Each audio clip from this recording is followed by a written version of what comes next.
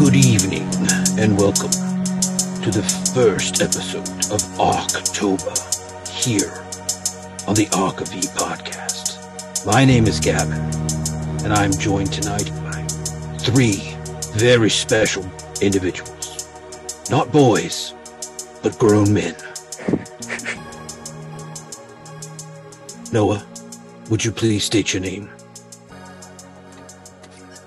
Well, thank you for doing it for me. I am, in fact, Noah. And we are the Blanchard brothers. That's what you normally say. See, I flipped it on. Right. Mm-hmm. Yeah, great intro. Mm-hmm. Fantastic. Really got us into the spooky season. Thank you so much. And we are joined once again by some might call him the secret weapon of the Arc of V network. You know, they come in right when you're like, are these guys ever gonna show back up? And they swoop in with the hottest of takes. You know them, you love them.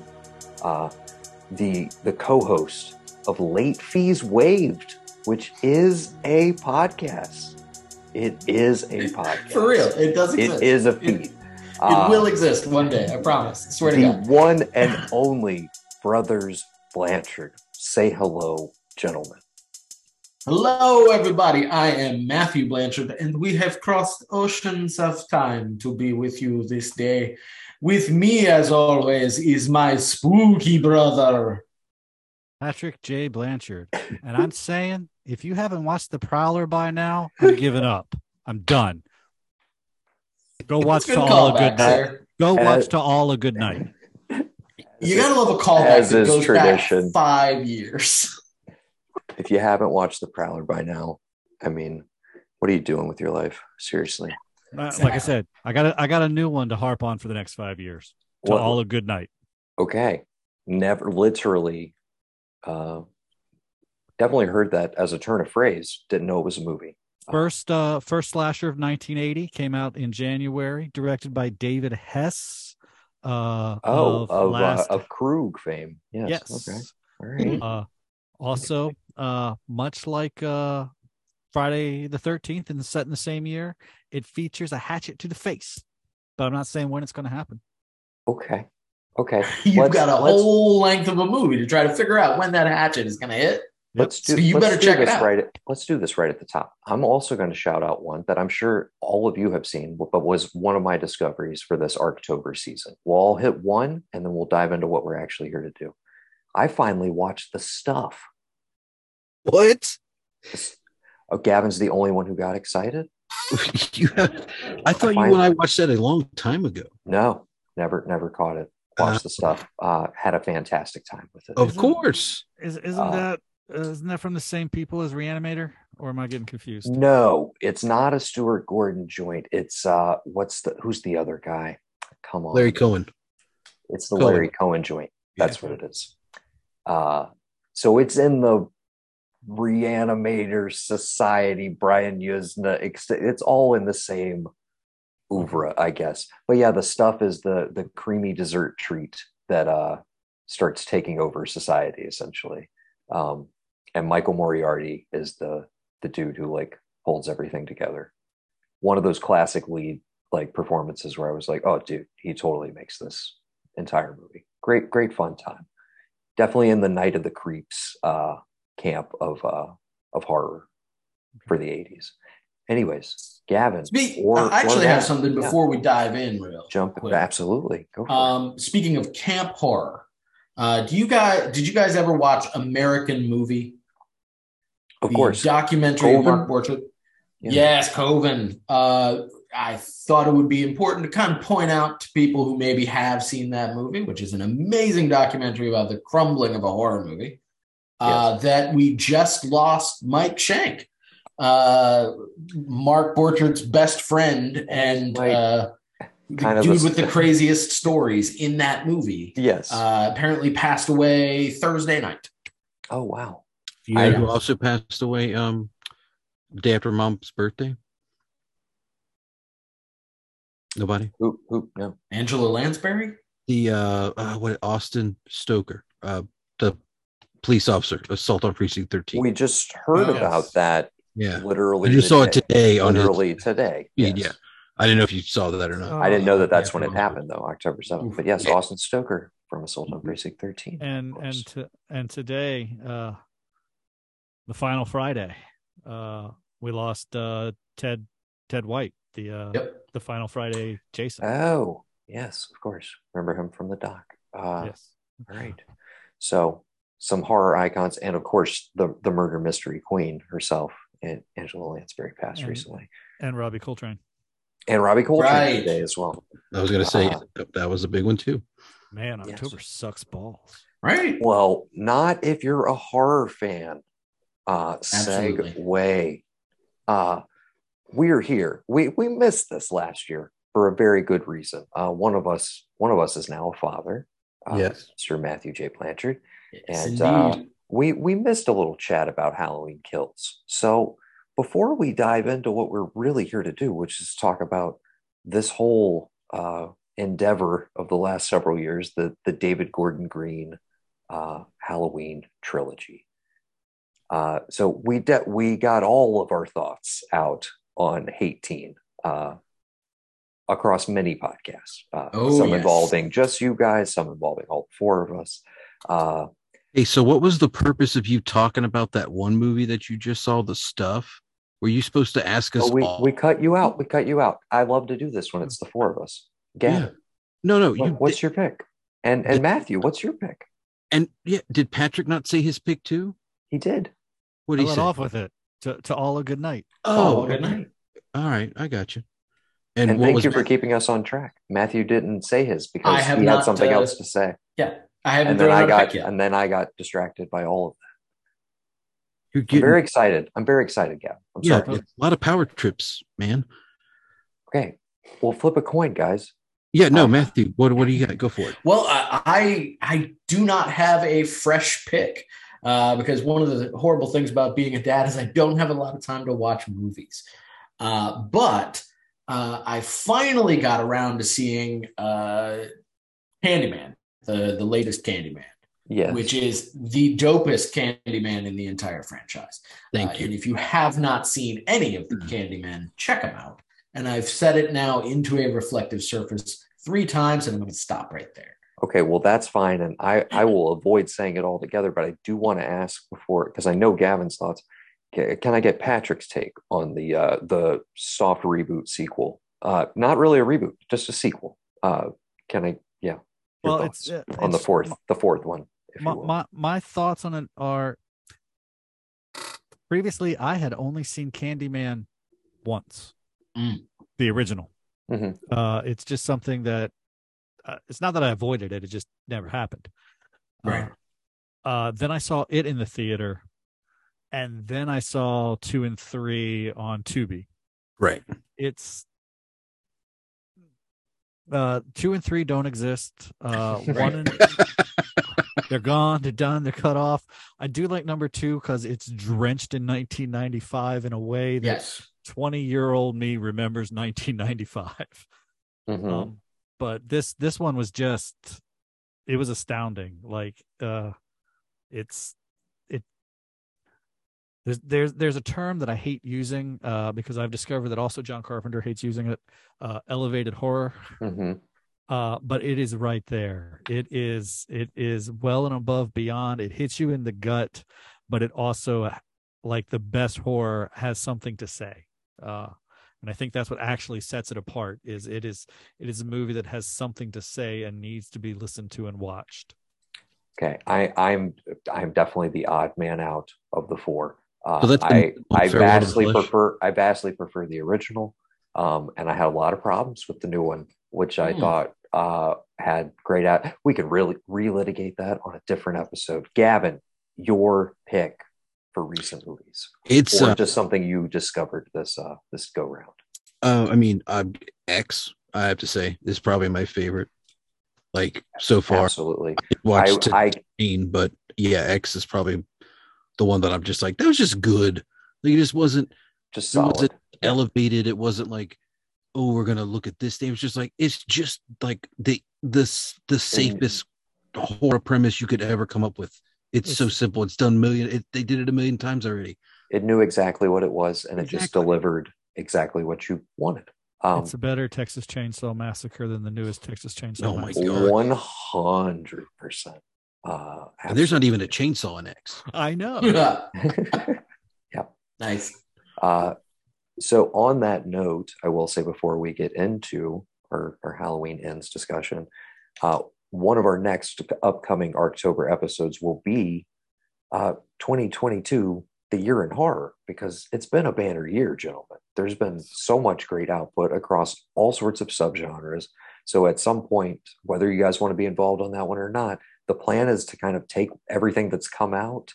And as far as major releases, I was like, I think we can kind of cap it at VHS 99, which drops like October 20th, but like take all the heavy hitters from franchises or stuff that's just like originals that have just popped up, like Barbarian, which I don't know if either of you caught Barbarian. Incredible movie. I haven't yet. It hits HBO sometime in the next 2 weeks. That's very exciting. Cannot wait to rewatch it. Don't want to tell you anything about it. Don't read anything about it. Just watch it. I saw the trailer when I went to see Black Phone. Another great horror movie from this year, in my opinion. Okay.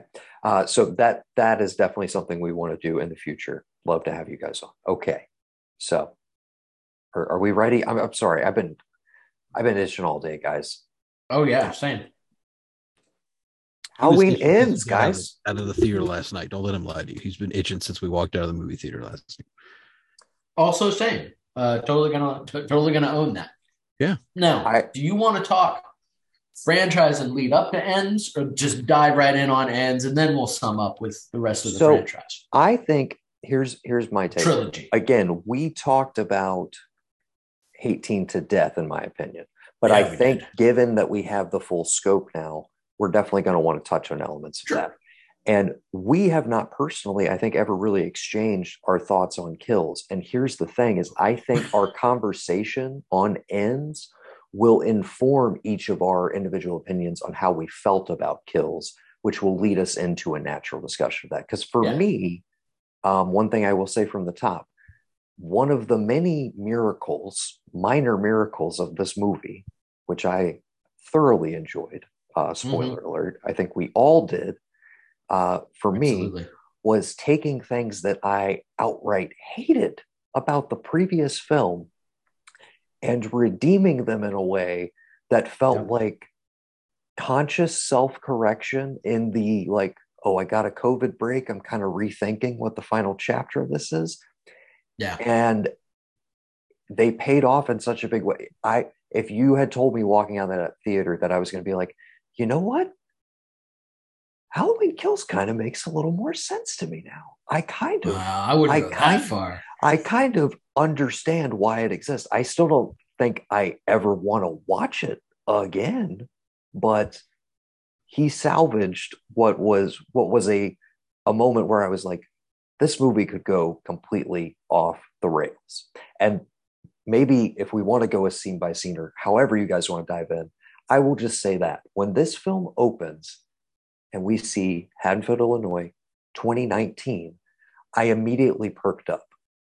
I immediately was, okay, what are we and he sustained that tension of where are you going with this for right up until a brilliant and very intense payoff, which I think is like the loudest and most intense I've ever cursed in front of my mother, which was an audible fuck in the theater. Yeah. So we were in a relatively empty theater. Ours was jam-packed. People were chomping at the bit. I would say, well, we'd also went to we chose a theater. Well, Patrick chose a theater. I will say from the outset that I wasn't even going to go see this in the theater. I was going to watch this on Peacock. I was so underwhelmed and disheartened by Halloween Kills that I was like, I'm not going to waste my money. I'm not going to do it. And then my brother, thankfully, said, I bought 2 tickets already. One of them will go to waste if you don't come with me. And I don't mind if it goes to waste, but here's the offer. And as soon as the lights went up at the end, I was like, thank you for doing that, because I would not have come here and I'd have kicked myself in the ass if I hadn't seen this on the big screen. Because I think this was easily the most, I'm not going to say it's definitely the best Halloween movie, but it's up there. It's rising toward the top for me. But it's definitely the most inventive a Halloween movie has been in some time. I would say since Halloween 2. I don't know. I mean, Halloween 2 took it in a direction that not everybody agreed with, but it had a point of view. It had something to say, and so does this one. And I would say this is neck and neck, maybe a little bit above that. But I have some deep love for that movie, as we have discussed in the past. We're referring to H2. H2, yes. Rob Zombie's Halloween 2. And that I would not Halloween 2. Then reassessing your statement, I kind of have that overall right now. It is my favorite and most excited I've been about a Halloween movie since that movie. Yes, by far. Yeah. And I think immediately one of the best of the franchise. And for me, inarguably, the best of these three. And even though it was a bumpy road to get to this movie, I see that we kind of did need certain building blocks. But I liked also that we were able to jettison a lot of bullshit that did not work for me in the previous film. Absolutely. Yes. I also feel like they did something. Sorry, just to dovetail on that before we hand off to Gavin. I don't mean to cut you off, but I feel like they did a very smart thing by taking the sort of over the top stylistic Gordon Green violence of kills and giving that to the new character and pulling Michael back to very much classic Michael Myers in his brutality level. I think that was a very smart move that kind of reestablished the stakes of The Shape and Michael Myers. And now Gavin, sorry. Absolutely. Not at all. What I was just going to say, we all kind of gave our general thoughts. We all love this movie. We think you should go see it if you like scary movies and you're a fan of the franchise. I will also say from the top, as I was watching it, I would say roughly like 5-10 minutes in, I got an inkling of like, is he doing what I think he's doing? And then about 30 minutes in, I was like, some people are going to hate this. And while I was having that thought, I was like, I am loving this for exactly that reason. So we will say going forward, we all loved it. Spoilers, gloves are off. Yes. We're talking about whatever. Don't feel like you need to dance around anything. Good. So, Gavin, we had a great experience with Kills in the theater. Mm-hmm. We took Mom. It was the first thing she had seen post-COVID. She hadn't been to a theater in like 2 years. And she hadn't been in a theater that had reclining seats. She was just blown away by the experience. And she loves blown away so much, Noah. Blown away so much that she purchased a couch that does that and a regular, she basically now has one of those seats in her house. Yes. Except the ones we have warm and they do massage while you are watching your film. And the middle piece folds down, so you got a cup holder on your left and your right. I mean, it's like you're at the movies, boys. It's amazing. You definitely got to come check it out. Nice. Yes. So I gave that movie way more grace in the moment because I had fun watching Mom have a great time at that movie. Right. And I didn't want to rain on her parade.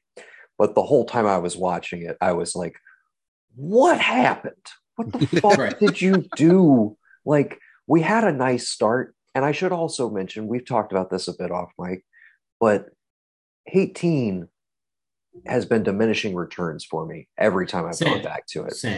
That nothing will compare to that, like in the theater that night with just like, we got a new one. They shot it down here. I'm with my brother, my friends. We've been waiting for this. She's back. They're treating it with some respect. Like, let's fucking do this. And in the moment, it was like, oh, it was everything we could have ever hoped for. And it does not hold up under scrutiny. It just doesn't, for me personally. Not even to the next viewing. I mean, if you it was a very big drop off for me personally. Because we did the all Blanchard review. And you'll we hear were very high on it. All kind of raving about it. Maybe having some Sartain issues. I had to bring them up. I always got to bring them up. I'm sorry. Right. Then we 2-3 weeks later, we did the rating of the entire franchise. Yep. All together. And by then it had already dropped. I made the mistake of seeing it 4 times in the theater. And that's a little excessive.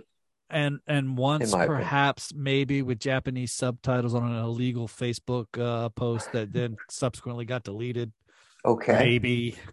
And then by the time we got back around to it to sort of update the Everyone's Entitled to One Good Scare, the exclusive Arc of E Halloween franchise deep dive podcast, we were already well below where we had started. Right, because I think Hate Teen is an illusion. It's a magic trick, right? We're giving you back Haddonfield, Laurie Strode, and we're shooting it so it feels like Halloween 78, but not really. Here's these cool things, and we're gone. We're out. And you don't notice that there wasn't anything there until you're home. Genius magic trick, because in the moment, you're there. I'm reading Gavin's face. I guess my question is, how is it held up for you? Because I feel like you maybe wanted to defend it or speak up for it right now. It's one of those. It's one of those where, like, hey, knock it off.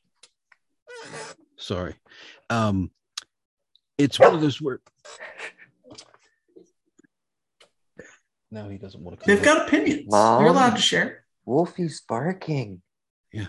What's the dog's name? Your foster parents are dead. Your foster parents are dead.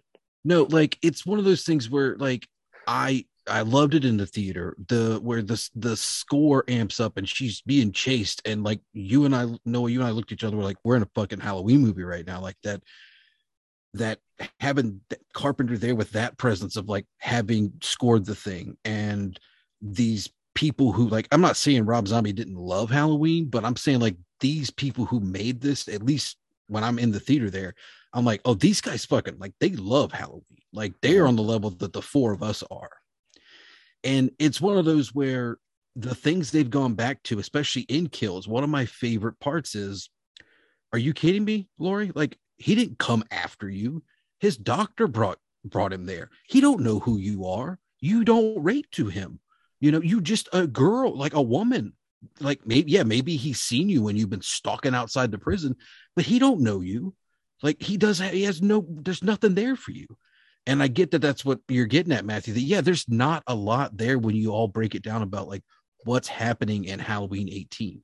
But it's one of those, again, where it's like, I watched, Resurrection in the theater. I was like, okay, sure, she's dead. I watched Rob Zombies in the theater and was like, okay, great. And then I got nothing from a franchise. And again, I don't want anything right now. I don't want anything for another, give me, I don't know, 5-10 years.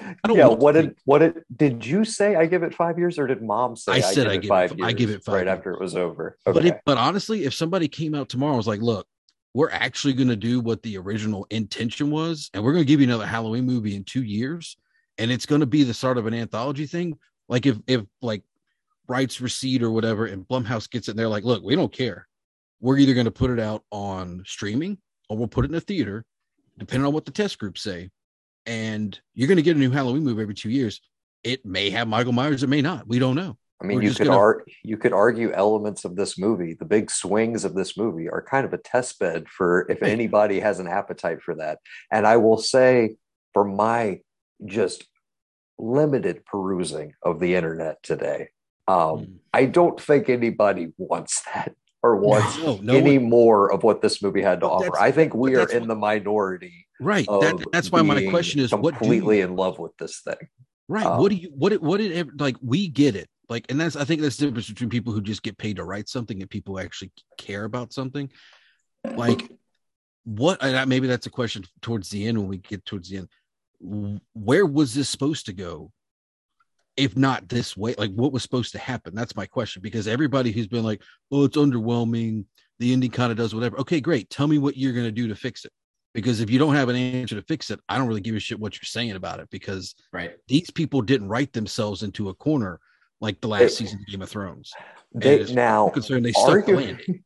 Now, arguably, they did with Kills, and the way they wrote themselves out of that corner is everything that worked about this. And I weirdly, this sounds like this is a terrible thing to say, but you kind of do have the pandemic to thank for it. Yeah, because so much of Kills in retrospect feels like, oh shit, we just made a shit ton of money. They want this. Okay. And I'm sorry, correct me if I'm wrong. Did we know trilogy from the get-go? Was that the gambit with Blumhouse, or was it let's test the waters, and then when it hit and it had that opening weekend, then it was boom, 2 more. We had them planned. We had them in our back pocket. Do we know? My understanding was that they had them in the back pocket, and Halloween was a test. And if Halloween did well, we'd get more. And if Halloween didn't do well, we'd get something else. Because Maleka Khan was going to try to make another movie no matter regardless. Okay. And one of the things on the higher level, 1 and 2 were originally a super long script. Right. Yeah. I remember that part. And then John Carpenter was the exec producer an advisor they went to, and he was like, no, cut it out. Cut this. Yeah. This is your story. Mm-hmm. And then they were like, okay, we're going to put it out there. And they had a half of a script because half had been excised. Right. And then the opening hit, and then it proceeded to make $255 million. And they were like, okay, 2 movies. Then it became the highest grossing Halloween movie of all time. Of course, we're going to see. I want to see that post-it note that says, and for God's sakes, don't make him her fucking brother. I want to see that posted on the end of the script. As just a memo to the writers. Don't do it. Going back to the don't make him her brother and the jettisoning of continuity and all of that, and the luring back of Jamie Lee Curtis with the promise of something, right? Mm-hmm. When she talked about being offered the role and she had to come back for it, she had to have been talking about a pitch that involved this. Yeah, definitely. Right? Because 2018, there's no reason that would draw her back. She'd done that already. That was H2O, right? And there's no reason she would sign on for fucking Halloween Kills. I'm going to go be in a hospital again for another movie. Gee, thanks. So it had to have been some of this material that drew her back as an actress. And I kind of feel like the arc in this movie does all the heavy lifting on justifying bringing her back. Yeah, definitely. None of it's really in those front 2 movies. You just need those as setup to get to this. Yeah. Because you could not have Laurie Strode be Michael Myers' sister and this movie work. Like, that family connection would completely shred this movie. Yes. So I get it now. 4 years later, it makes sense. But I still feel like there's a world in which Kills doesn't exist, and we move into this sort of a little more organically without the need of that movie. This doesn't get affected any. I don't think Kills adds anything to the proceedings, really. No. You could plug in basically about maybe 15 minutes of stuff from Kills, either 5 at the front, 5 in the middle, 5 at the end, to explain to me how it, like, you give me the scene everybody hates with the fireman. That's how he got out of the house. Boom. So we know he's out. Okay. Yeah. We don't know what happens after that. Okay. Well, where the hell's her daughter? Okay. Midway through, we haven't seen her. Finally she has a moment and she breaks down and, we see what happened to her. They were all riled up trying to go after him. They got him, but then they didn't got him. And he's evil. He's always going to get back up. She's done. And then you get to, the last half of it of, that's, whatever other things you want to throw in there is like, oh, and this happened and these people were killed and blah, blah, blah, blah. Right. You could throw that in between 18 and this and be perfectly fine. Yeah. You know. Here's my biggest issue with Kills, and I just want to get this like off. Is it the fact that evil dies tonight? I was waiting to see who was going to say it first. Pumpkin pies tonight.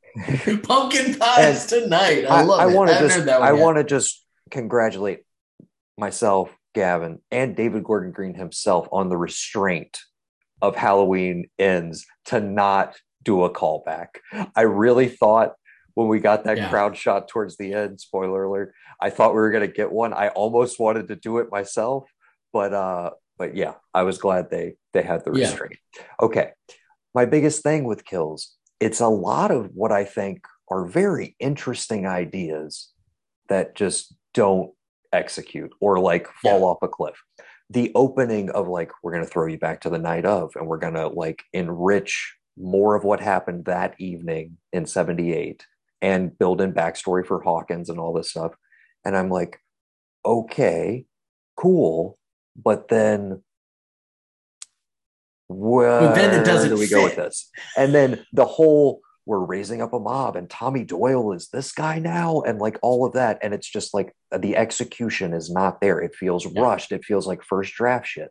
The one thing I will stick up for that I did still enjoy on a rewatch, and I enjoyed it the first time, the Big John, Little John stuff. Yeah. I will stand by Big John and Little John. That's still entertaining as hell. Great. It's great, classic. Great. It's the touch of comedy that I like that you get more of in 4 and 5, where it's like, we're going to inject a little bit of humor into this. We're going to be a little playful before we have some brutality. Yeah. And it was a nice respite from the just onslaught of murder that is that movie, with not a lot else to say or do. And a lot of restating the same thing over and over again, like repeating lines of dialogue within like 30 to 45 seconds of each other, coming from multiple characters. Like, he's terrorized this town for 40 years.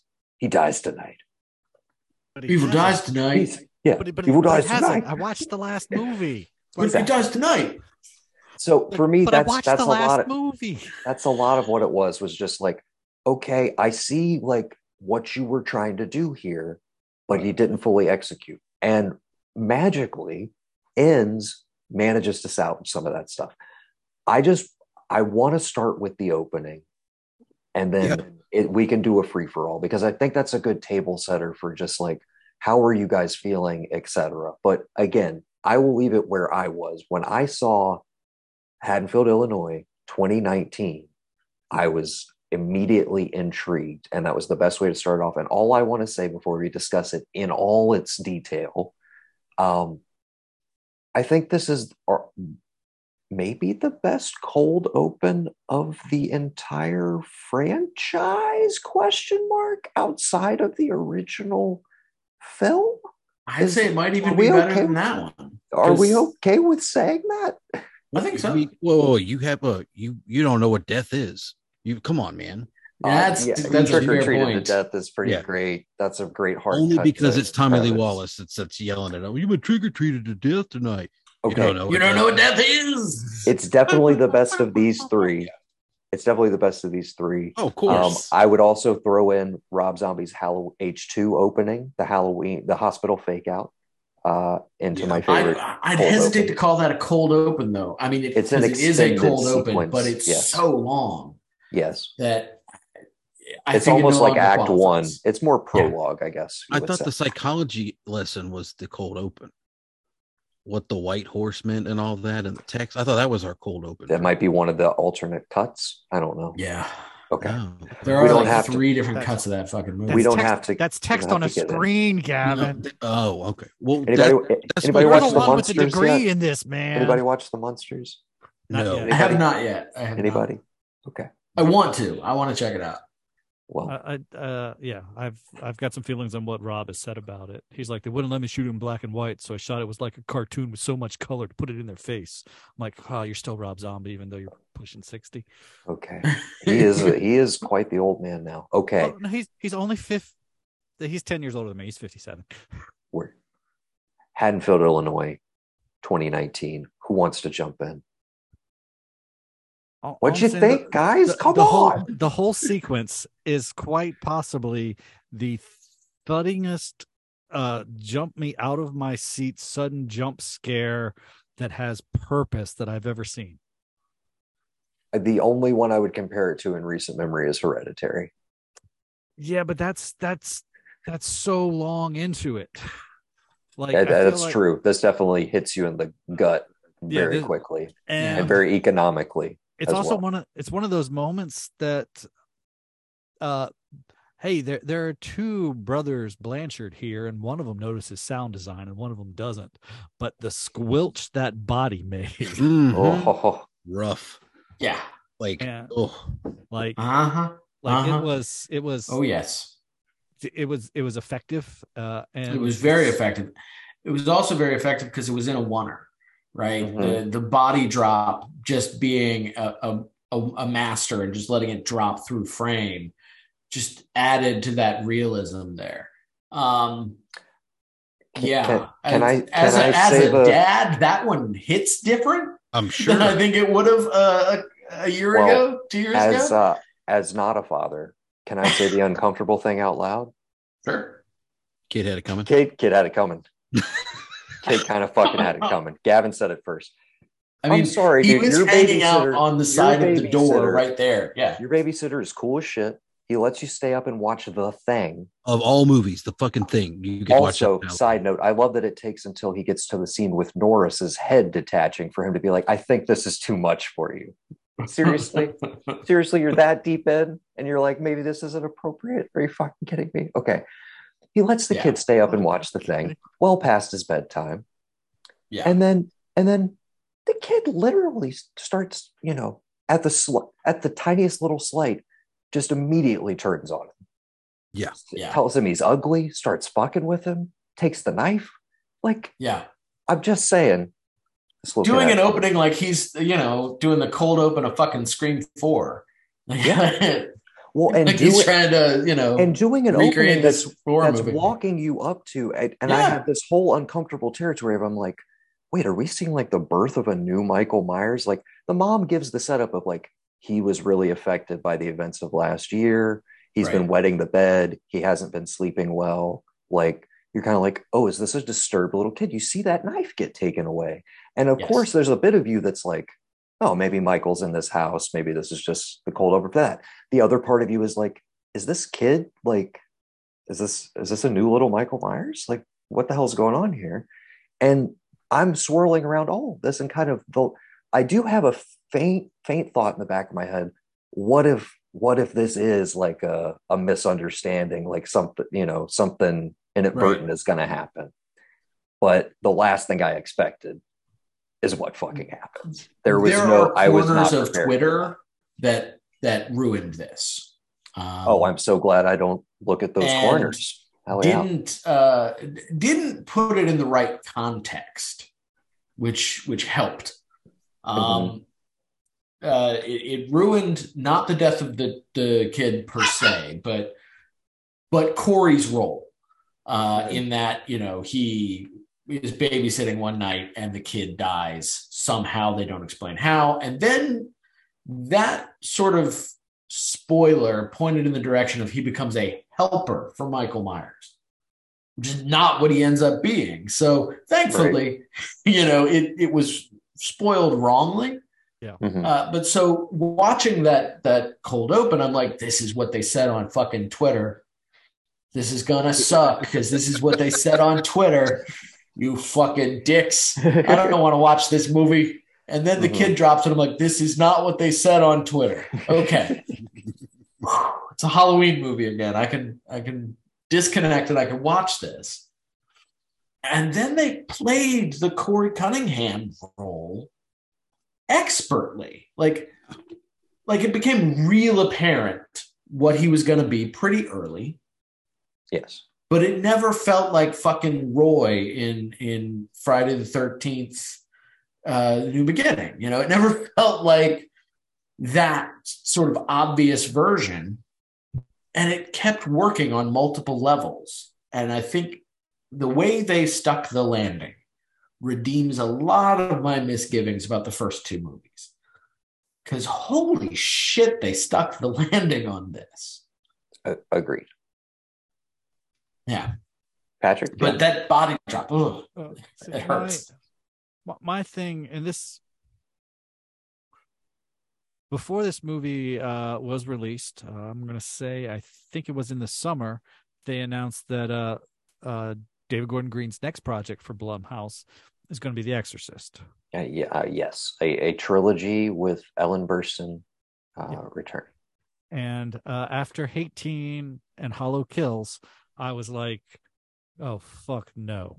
Mm-hmm. Keep this man as far away from The Exorcist as freaking possible. Talk about a franchise that has been quite bastardized over the years, just beaten all over the place. But it's like in a lot of different directions. I was like, no, he's not going to be able to handle it. This is what he does. Like Evil dies tonight. Pazuzu possesses tonight.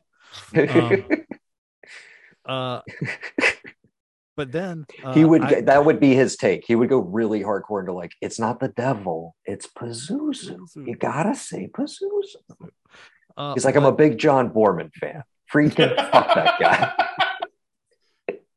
But then I watched this movie, and with the characterization and it being, and it's so weird to say this in specifically the slasher subgenre of horror.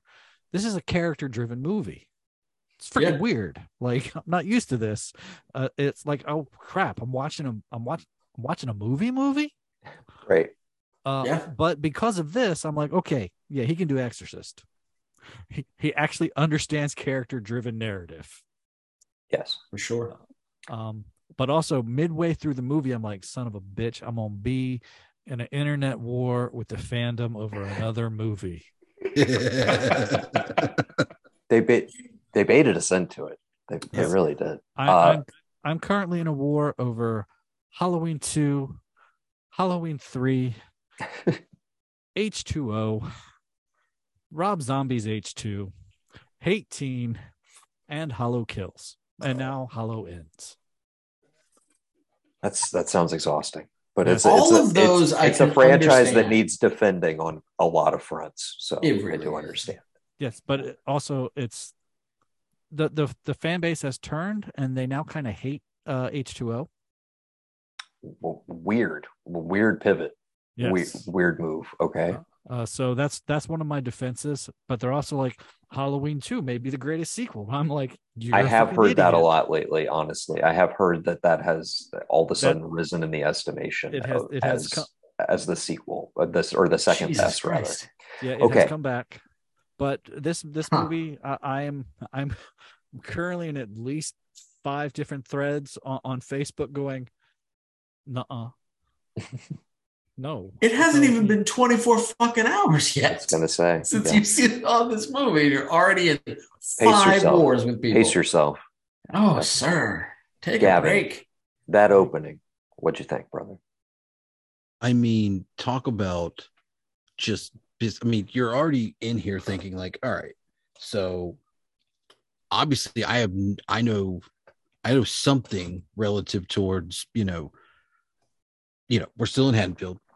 We don't know where Michael Myers is. So the entire time I'm like, okay, so maybe we're just going to find that it's like a Halloween 4 to 5. He's been in the sewer the whole time.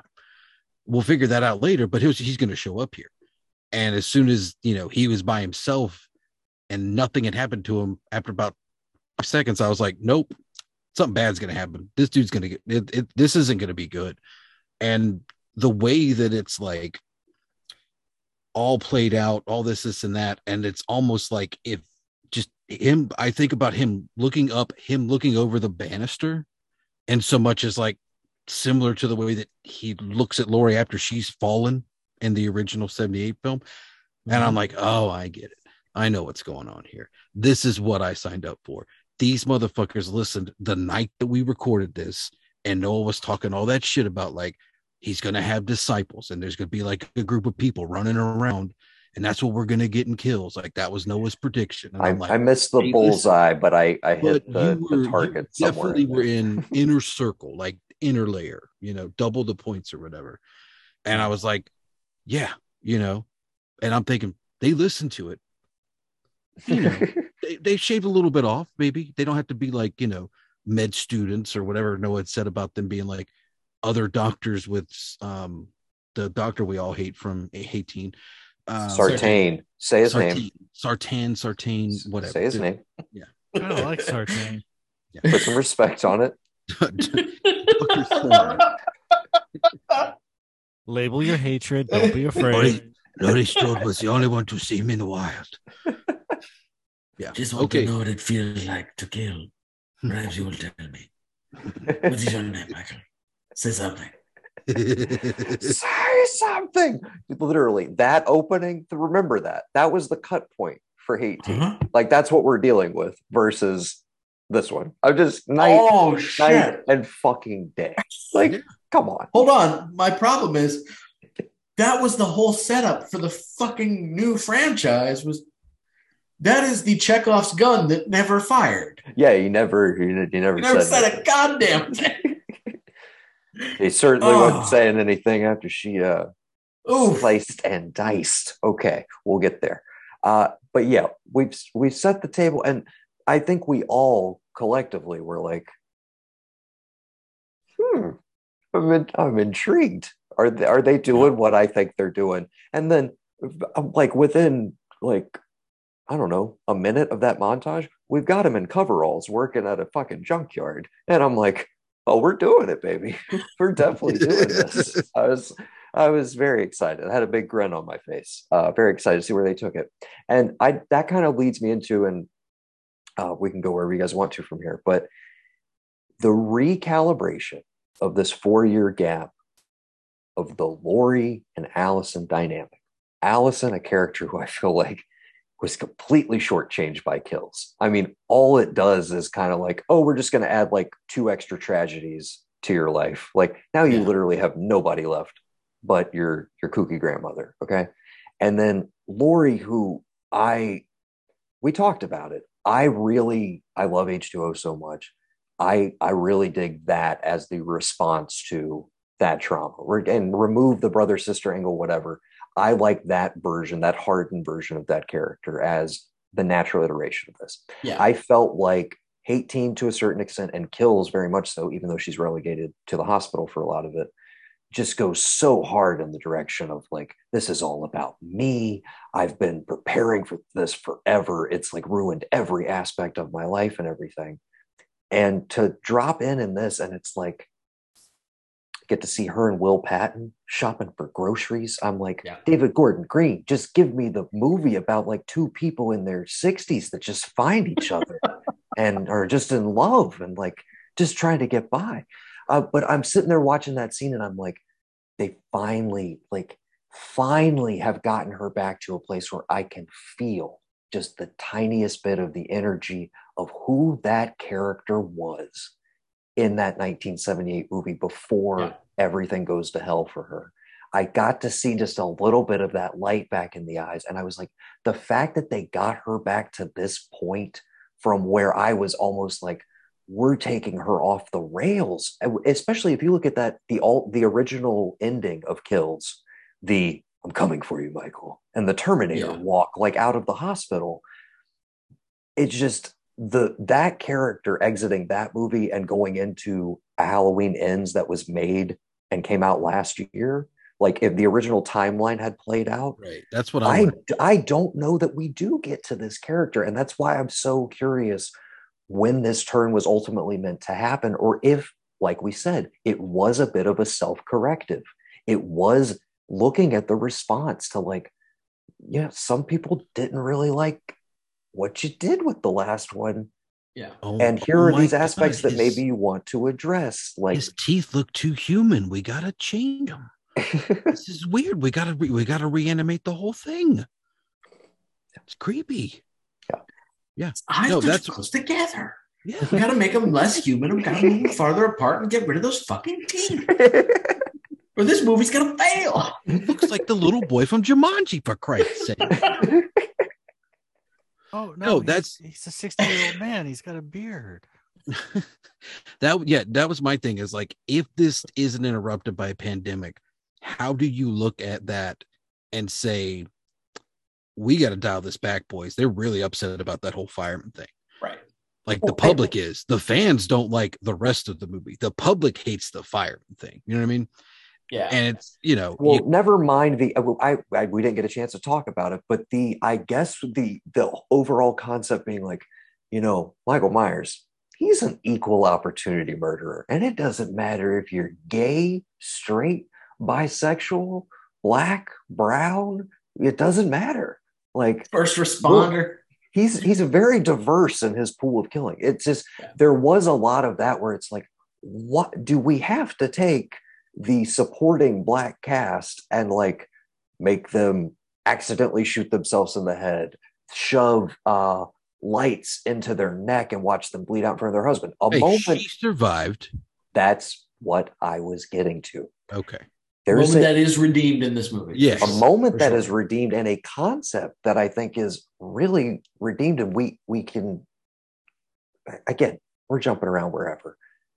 One of the most important scenes to me in this movie, and a thing that really, I almost wanted to stand up and applaud it. And I know people would have been like, what the fuck are you doing? is the scene with the father of the kid who dies in the open. Yes. Oh, yeah. The bar scene. Definitely. I think it was very well handled, the way they juxtaposed their responses to Corey before and after the incident, where the dad is a little standoffish and the mom is all in on that kid. Mm-hmm. And then in the future, the dad's like, no, I see it. He's a good kid. He was a good kid. Yeah. I thought that was dope. And that was a great scene. The moment from that, I'm sorry, Gavin. Go ahead. I don't know if I'm going to cut off what you're saying, but like in that moment as well, at least to me, that to me shuts up anybody who has a complaint of, now she was so gung-ho about killing him and she's lost her daughter and she's just fine. It's like, no, dude, that scene shows you that like her daughter was killed on purpose. Yes, her daughter went there and like did what she did, and you know the town got, but whatever. Her daughter didn't have to leave the hospital and go do that. It happened. She was killed by a madman. By pure evil. This guy's son, yes, it was a tragic accident. He doesn't look like he's together 100%, but he's not inside of a bottle like we've seen his wife. So to me, showcasing that is enough to explain to people, look, if you're not okay with the fact that by Halloween 2022, 4 years after what happened, Lori is this way now, you need to see that like it can be achieved under other circumstances. Okay. Relatively. Yeah. I love that we all seem to have kind of taken completely different things, because the super relevant thing in that scene to me was the moment about, I feel like people hijacked my pain by how much they basically abused and like put all of that energy onto this kid. Mm-hmm. I felt like it took away the loss I was feeling. And in that moment, who's the camera trained on? Who are we looking at? We're looking at Lori, the person who has made it all about herself, who has constructed this whole worldview that it's all about me and him. And again, that removing the brother-sister angle has always been the like, this is like a beat too far. Like you've lost something, because the level of engagement you have with this guy, and you think that 40 years later he's going to come back at some point, and all of this, and that it's all about you. You're the one person he couldn't get. All of this mythology you've constructed for yourself, and all because you left in the house. Exactly. Like, and what's left in the wreckage of it? Like, one of those kids you babysitted that night, he's fucking dead. You've lost your daughter, her husband, your family's in shambles. You're a pariah in your own community. And have you like lost sight of the people around you who are still living in the after effects of this? And that's the thing that the movie opens with.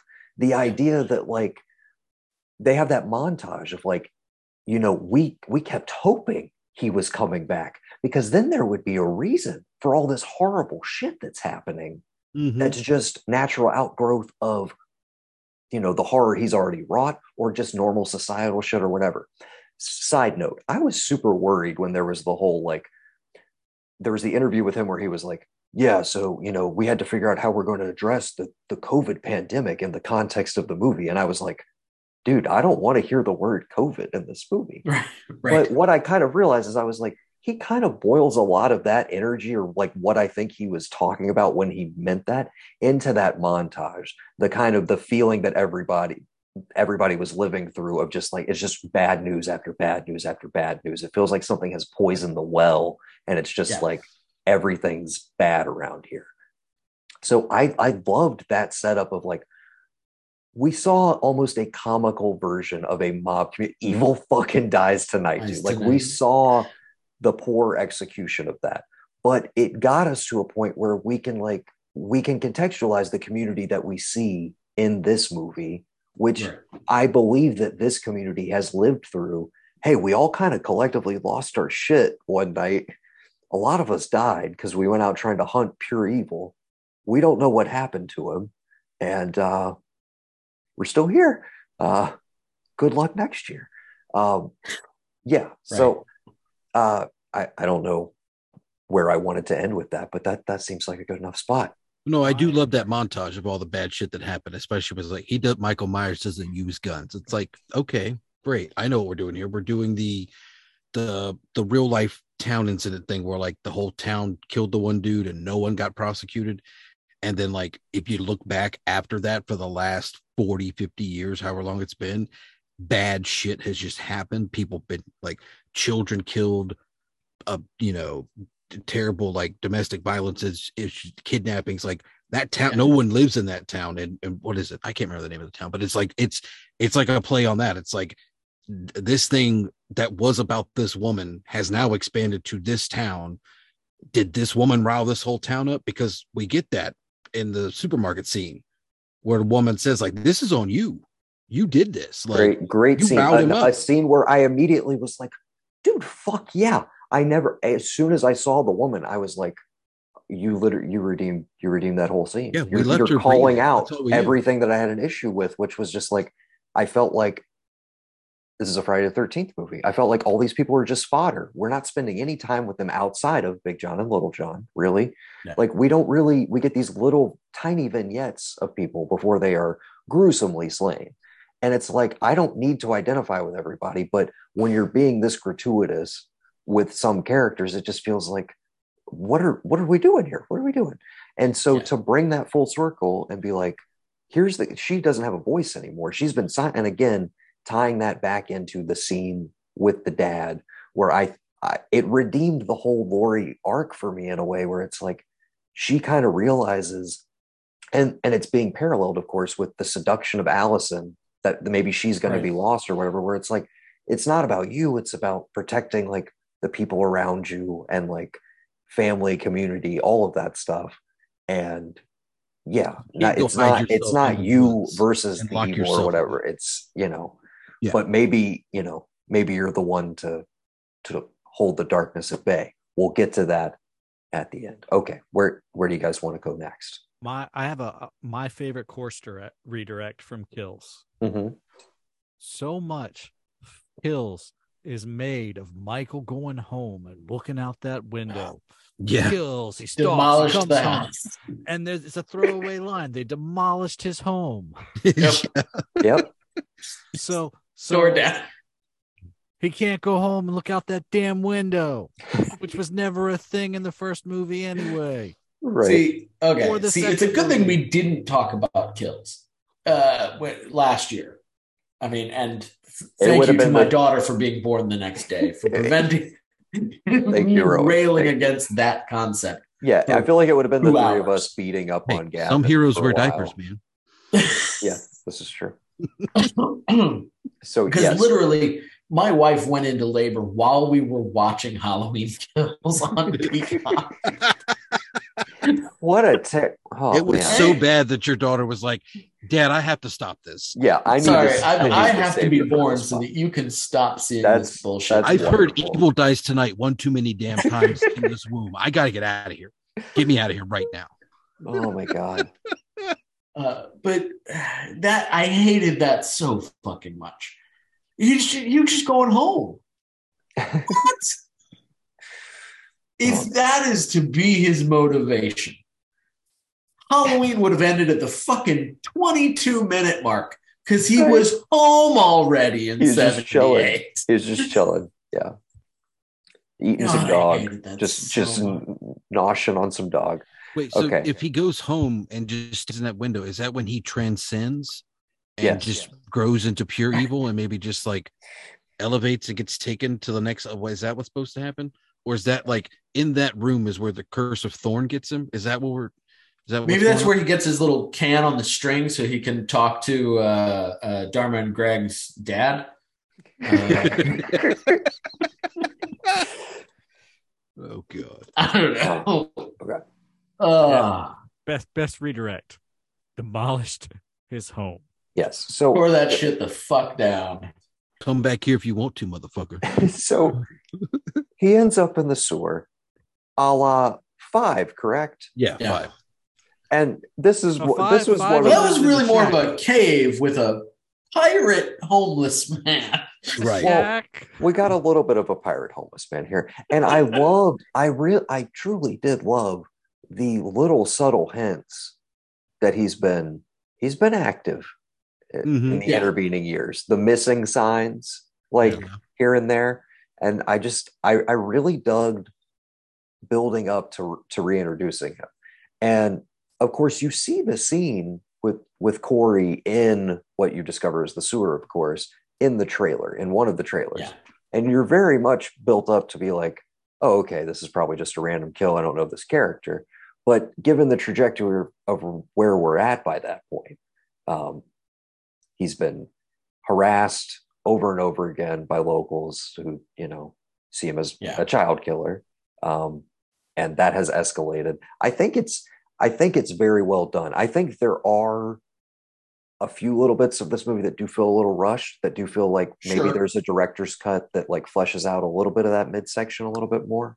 I'm mainly referring to the turn between Allison and Laurie. The tension points of that relationship, I feel like, are a little yada yada, but I feel like they really do a good job of setting up Corey from the get-go to just.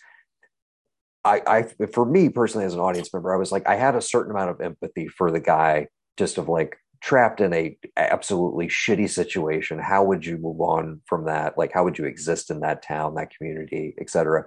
And kind of buying into the fact that, like, yeah, he and Laurie would bond.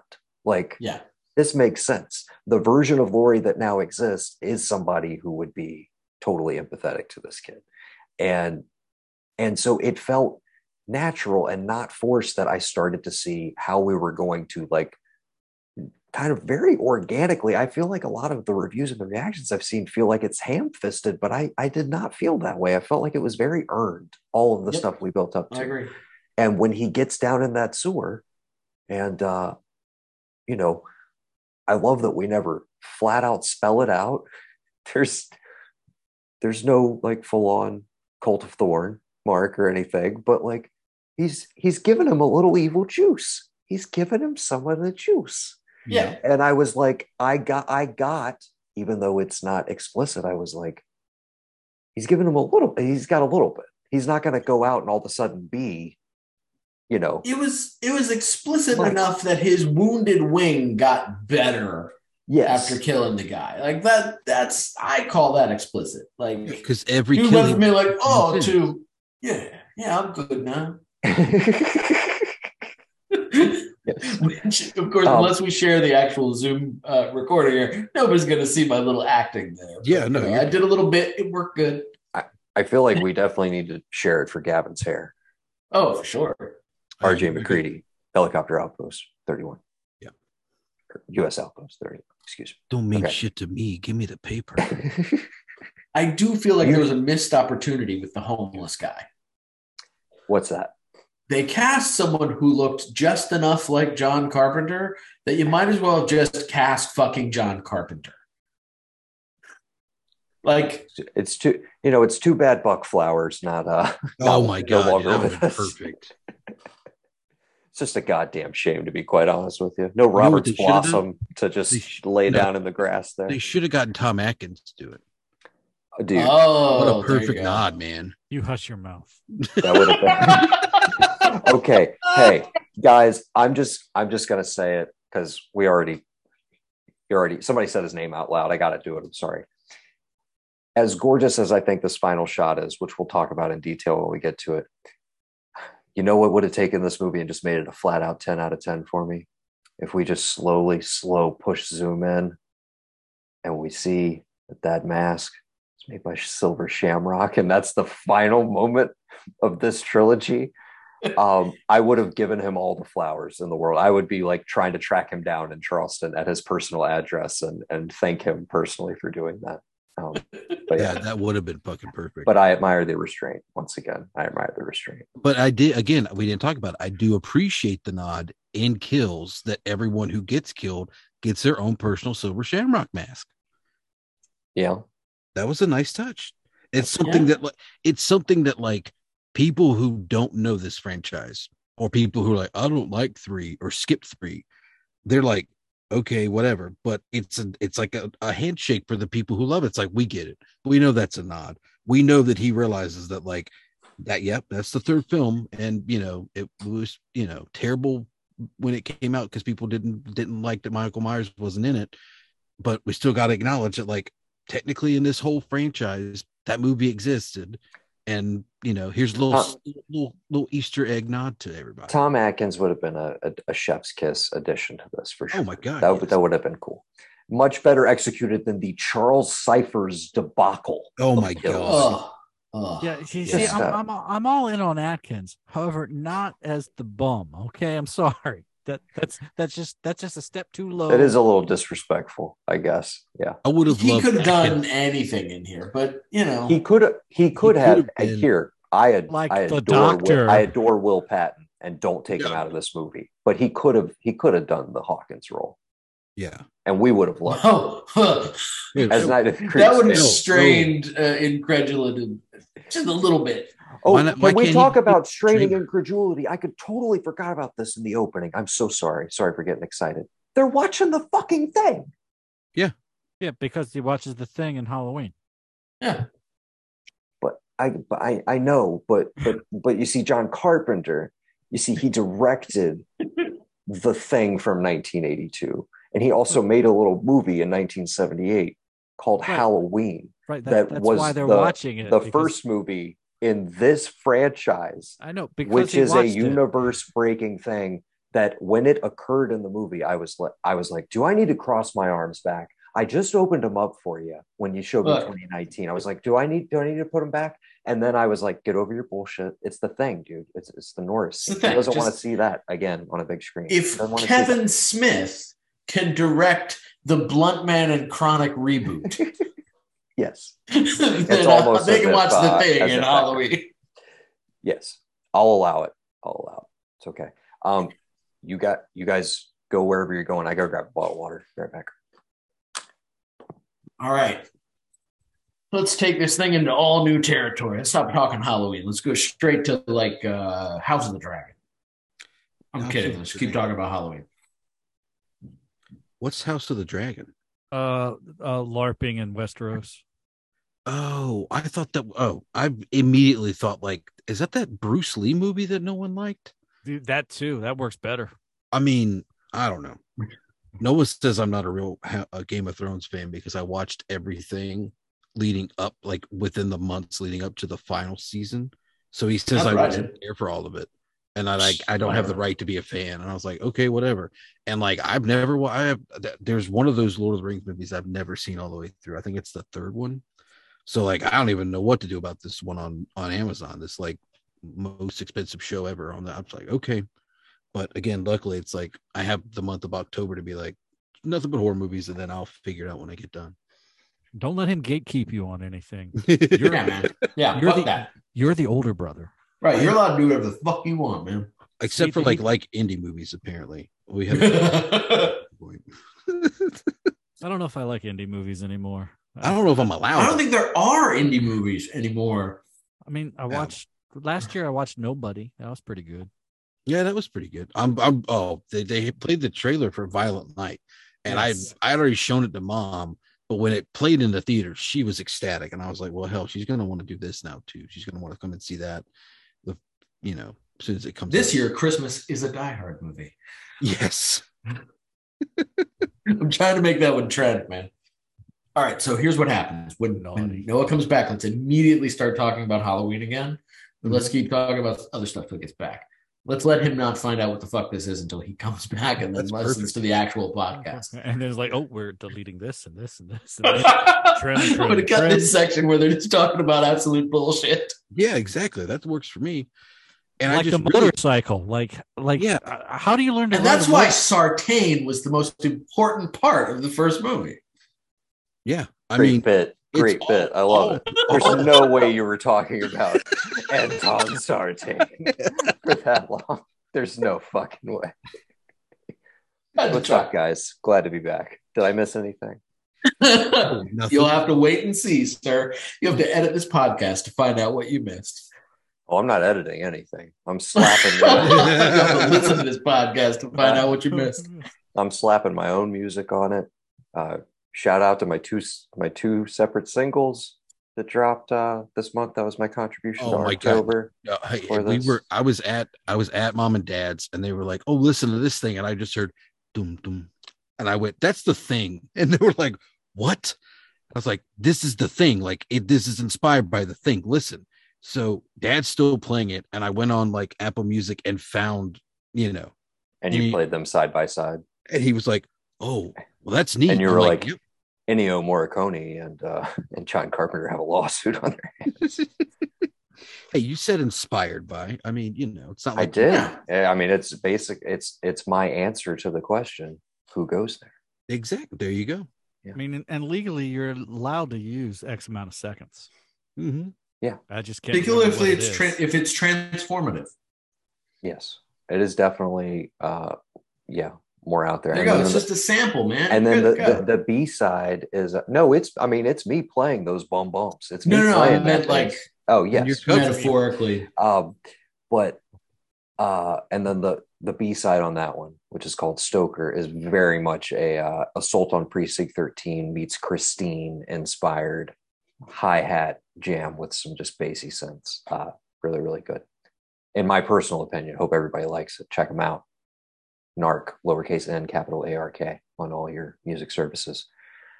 That was my mid-episode plug. I don't know if this is mid-episode. I don't know how long we're going to be here, but man, that's 2 plugs, man. You got to plug in for music.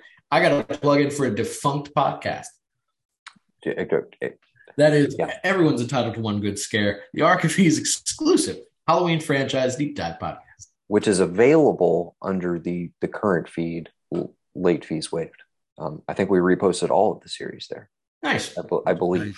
Nice. This episode is brought to you by the Bay of Lynch. Another show. Famous non-podcast. Yeah. Okay. Also, the Contrarian Cousins, much talked about project that another non-podcast. But I always like to remind myself that it's a really good idea. We definitely should do it sometime. Whenever that may be. That's the name. That's the name of the new podcast. We should definitely do it sometime. And it's just us talking about all the shit we should definitely do without I think instead of it being I think me and Patrick should be pitting the movies. Like, we should be picking the movies to pit against each other. But I think we should all talk about them. Absolutely. And we should just have a little film club. Maybe just do one of those a month for Patreon. Yes. His name was Silent Bob. His name was Silent Bob. Because if we don't know what you guys are watching and you're talking about it, the point of it would be one of you is trying to sell it to me and Matthew. No, we've probably seen it. The original concept was that, I just was throwing out some movie titles to Patrick, and he was like, "No, that's not it." And I was just like, "What? Like this canonical classic movie? Like, what the fuck are you talking about?" And he was like, "No, doesn't do it for me." You sure he wasn't like, "Have you seen The Prowler?" I mean, that definitely came up once or twice for sure. Gotcha. But that's what inspired it. So it would be a lot of hey, can we talk about why you don't like The Shining, or why like I you can don't talk like about the that. Coen brothers, or why you think Scorsese is overrated. Like, can we talk about these things? Why do you hate this podcast? much beloved movie that the rest of the world adores? Yes. I don't know. I just fucking hate it. What's wrong with you, sir? Can we get to the root of this? What's eating Patrick J. Blanchard? Contrarian Cousins just has a nice ring to it. Too many dissolves. That's your big beef. That's your big beef. So many I dissolves. fucking see it though. Now that there's a lot of fucking dissolves in that movie. There's a lot of shit in those transitions, man. You just gotta. The camera's so locked down. Okay, except when it's flying. Thank you for a nice segue. Speaking of locked down cameras, something that was very engaging from the opening and carried through very nicely through the entire movie. This movie did not look or feel like either of the previous two David Gordon Green Halloween films to me. Absolutely. In any way, shape, or form. It felt way more elegant, way more assured, way less like I need to do like visceral put you there, like shaky cam sort of shit. It felt way less handheld, way more, steady cam. The energy that the original is shot with, even in terms of pacing and editing. Yeah. I'm thinking of those. I know Gavin and I were enjoying these. We didn't have any moments where we turned and looked at each other, but like spiritually, I knew Gavin. Like as soon as they're riding on that bike and it's nighttime and like there's some synthwave kicking in, like I know you were feeling the vibes. And like again, that pacing and like that slow burn, again, to me, it's one of the most slow burn of any of the Halloween movies since the fucking original. Like, 100%. We don't see Michael Myers until almost halfway into the movie. I was the other thing. I looked today because I was going to try and rewatch it or whatever, but I was like, that was an hour and 51 minutes. Like, did not feel like it at all. Right. Like, just felt very well paced. I was engaged the whole time, and I was never looking at my watch or really conscious of where I was in terms of like how far we were going to go with this, how far we were going to stretch out the other shoe dropping, essentially. So I mentioned that it's kind of my only huge sticking point. It's not even a huge one, but the only kind of like thing that didn't fully work for me, I think, is they do a good job of setting up the Allison Corey dynamic of why they would partner up on an emotional level as well as just a narrative level of like, okay, Lori befriended him and like she thinks they would be good together, whatever. And they have what I think is a pretty great scene at the bar where he's finally able to kind of like cut loose and enjoy himself, and then it's immediately thrown right back into space. And like it's just crazy how bringing the mom back in that, at that point in the game, essentially, you're kind of so, at least for me, it was totally working. I mean, where it's like, even though I knew where this guy's ultimately headed, I kind of didn't want to see him get there. I was like, they've managed to like give Allison a lot more to do, actually, like kind of in having her deal with the death of her mother, her dad, etc. Give that a little bit more, because now there is the natural distance from it. It's like, it's kind of like what you were talking about earlier, Gav, where it's like people want to nitpick, their reaction to this or that wasn't big enough or whatever. And I'm like, those first two movies, it's the same fucking night. Like everybody's essentially in extended shock and awe, whatever. So you can kind of excuse some of it. But again, giving that distance to let them process a little bit more and seeing how she could be kind of seduced by a Corey who's like, you know what? I'm kind of over it. Like, fuck these people. Like, fuck this town. Fuck the way they look at us, the way they treat us. Like, that's never going to change. So why should I give anybody a chance? It's just us against the world. And there was a little part of me that was like, is this going to turn into like Natural Born Killers? Like, that's what I was saying. Are we about to see like a Lovers on the Run movie? Because we had taken a wild enough swing, honestly, that I was like, he could pretty much do whatever at this point. So I genuinely was like, where are they going to go with this? Like, is she going to get fully seduced into like right up until the point of him murdering someone in front of her, and that's when she's like, "Oh, I didn't mean this. I'm not that cool with I meant tell everybody how we feel, not murder everybody, asshole. I didn't mean slam the DJ's face 8 times on the turntable and cut off his tongue off." Great bit, though. Great bit. People were chuckling in the theater. I don't know if that was a nice, like, hey, that was a cool kill, or like, hey, that was satisfying. I don't know what that reaction was, but people seemed to enjoy it in the theater, our theater at least. What'd you think of the our theater where it was just 3 of us, other than Patrick and I? There was like that row behind us. There were 9 18-year-olds behind us. I forgot they rolled in like right before the movie started. Now, see, to me, like there wasn't a lot of reaction to it. To me, on an intellectual level, that's David Gordon Green saying, all of you people who are out here yelling your heads off about Halloween Kills and what I did in my reviews, all of you guys are essentially just squawking like a DJ on a daytime talk show. And here's what I think of you. I'm going to slam your face into the DJ booth board for like 8 times. Then I'm going to cut your tongue off, and I'm going to let that tongue, cause the record to skip. That's what I think. It's just like I don't care about what any critics are, anybody who's spewing conspiracy theories, anybody who wants to be Alex Jones. I don't care about all that. This is my movie. This is my film. This is what I'm doing to close this franchise. And now you're seeing it. You're in the shit, man. It's happening. Buckle up. Because from there, it just goes like that. Yes. That's before.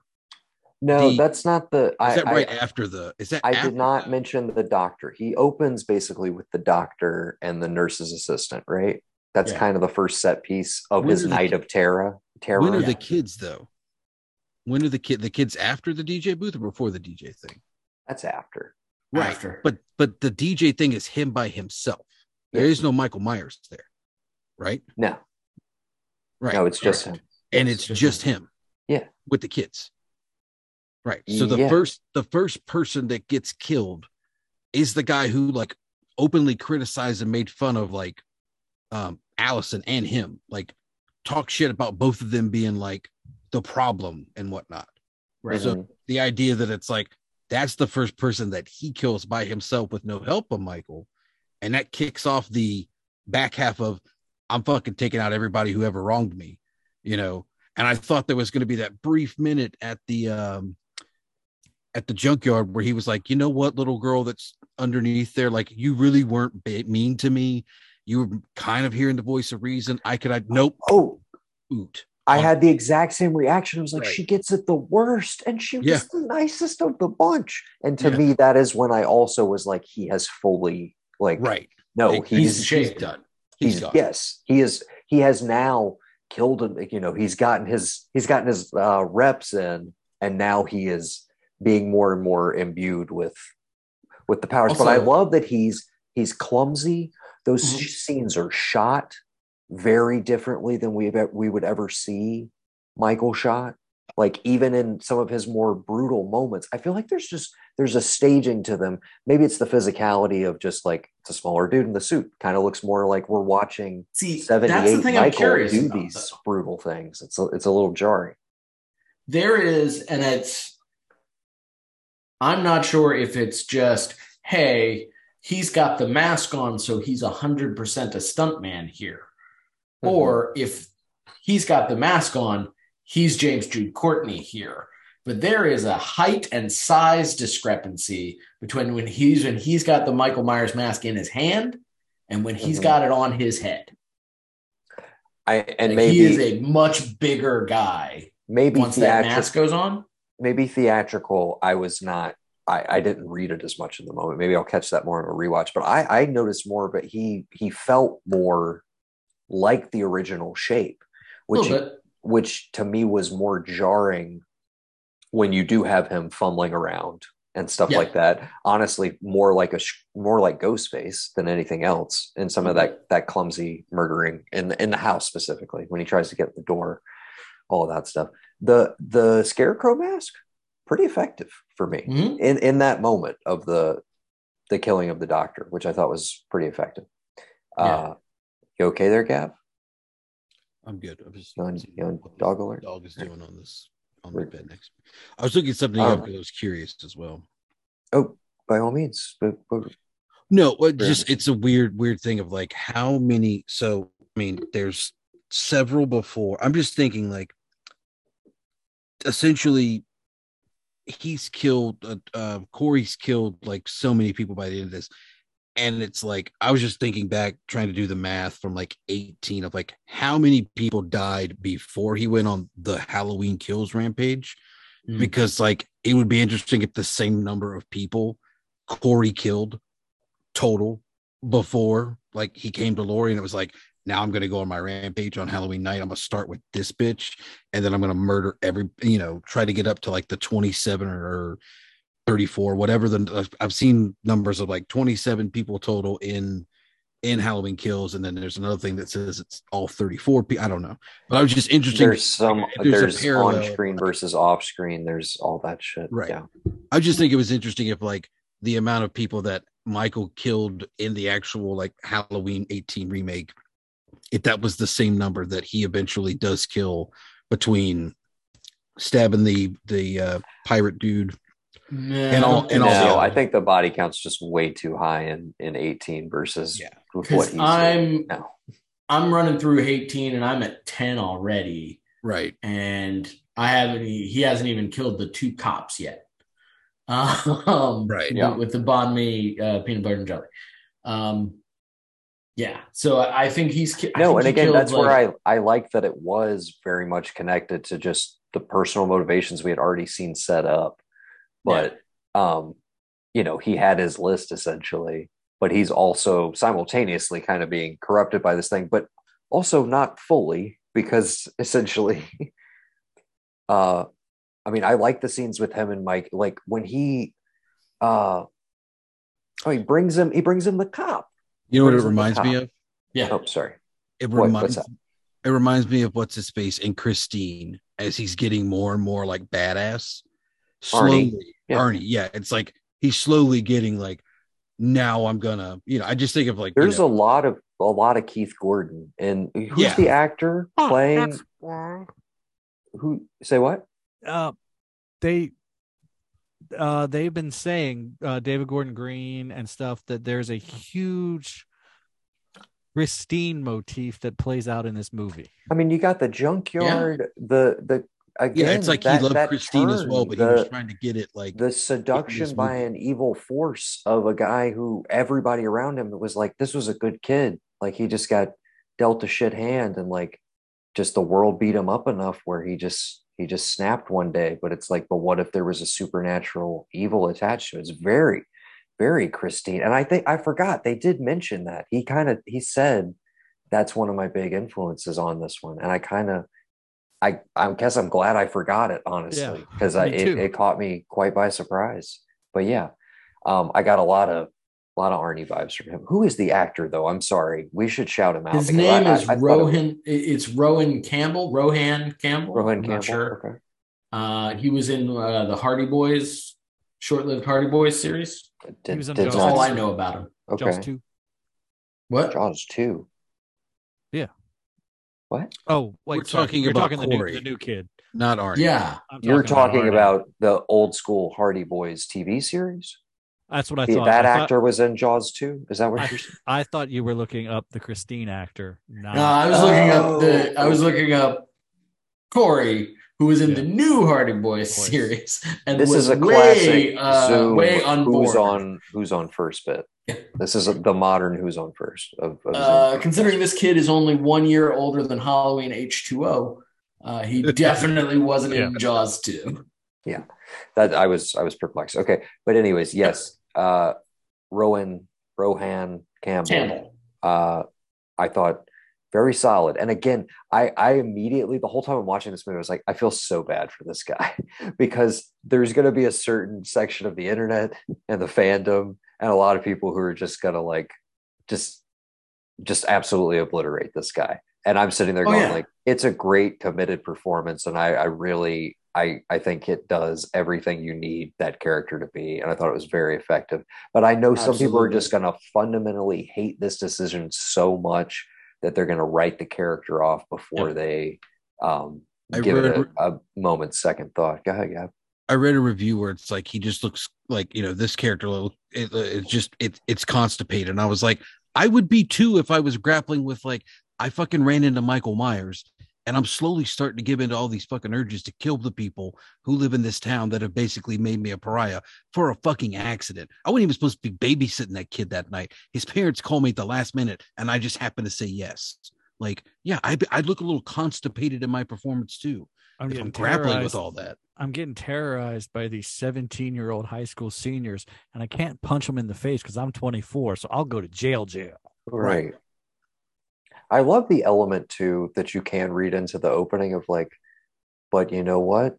If he doesn't transgress, maybe none of this happens, because there is the moment of, like, you know, don't feed him anything extra. Put him down by 8:45. He should be in bed. And the dad's literally like, easiest money you'll ever make. And it's like, you know, by the fact that they're coming home when this thing has escalated in the attic and all of this shit, that, like, he's way up past his bedtime. There's all this other shit. Like, it all escalated because it's like, maybe you shouldn't have let him watch the movie, man. Maybe you shouldn't have let him see the thing. Maybe you should. Maybe if you had been a good babysitter, like Laurie Strode was. But she did let Tommy watch monster movies, so. Yeah, true. It's true. I don't know. Anyways. So maybe Laurie Strode is a bad babysitter as well. Maybe she had it coming and she narrowly avoided death. Who knows? Okay. So yeah, we have his Night of Terror, which I think kind of manages to do a microcosm of what does, quote unquote, work about Kills, which is like the concept of it being this trail of terror and, like, it's all in one night. But this one had motive and purpose to it, and we felt like it was driving towards something. It felt like there was an actual engine, not just like, got to get to that window, you know. So I was right there with it, and I wasn't really bothered by the fact that, like, hey, Mikey's kind of like a classy supporting character in this movie. Like, he's not really around, but I don't mind it. I like that. I know there's a certain segment that's just going to be like, yeah, they just make you wait like an hour and 30 minutes, and then she fights him, and it's like, that's it. That's all you get of Michael. And I'm just like, that's the Brendan Riley take right there. That's our friend who saw it with us as well in the same theater. How could they play us true fans like this, man? Yeah. Like, I'm a Mikey true fan. They told us in all the marketing, Strode versus Myers, like, they're gonna duke it out for an hour and a half. And I'm just like, when did you ever think you were getting that movie? What did you think this was gonna be? Like, well, no, that's okay. That was my question earlier when you were like, the ending of her walking out towards him. What's that movie? What's the I don't read the room and I don't have the COVID break to say, I think I'm going to put too much in, you know? Yeah. And so you get to make what you're going to make, because I would have loved it if all three of these were in the same night. And the last one was basically like, I got to go to him. I hid in my fortress. I got the town to help me. Nothing happened. I got to go to his house. But again, that once again, and a showdown in the Myers house would have been a cool way to bring that together. But the ultimate savior of this to me is that it redeems, like, why her? And ultimately the answer is it didn't matter. Like, that's my favorite thing about this entire reboot. It doesn't matter. Like, why did this guy do this? He's pure fucking evil. And that's what gets back to the original, but that gets so much back to the shape and the whole idea of it's not the man, it's not this corporeal form, it's not this guy you can wrap your brain around. It's just a force, it's a shape, it's something else, you know. Oh, when she starts talking about, I think that works in Hate Teen and this. Yeah.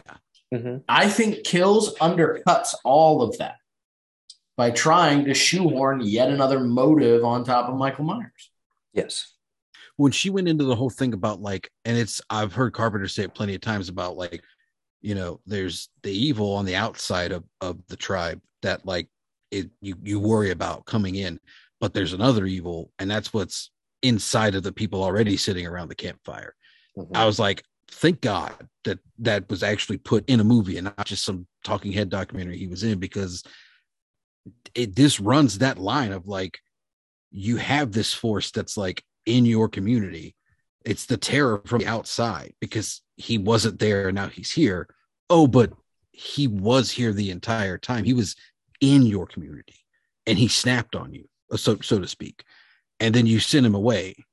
And so first chance he gets, I'm going back to where I was. I just want to go home, so to speak. He wants to come back out of the darkness around the campfire with the rest of the tribe. And Kills is basically the tribe saying, that's not happening, dude.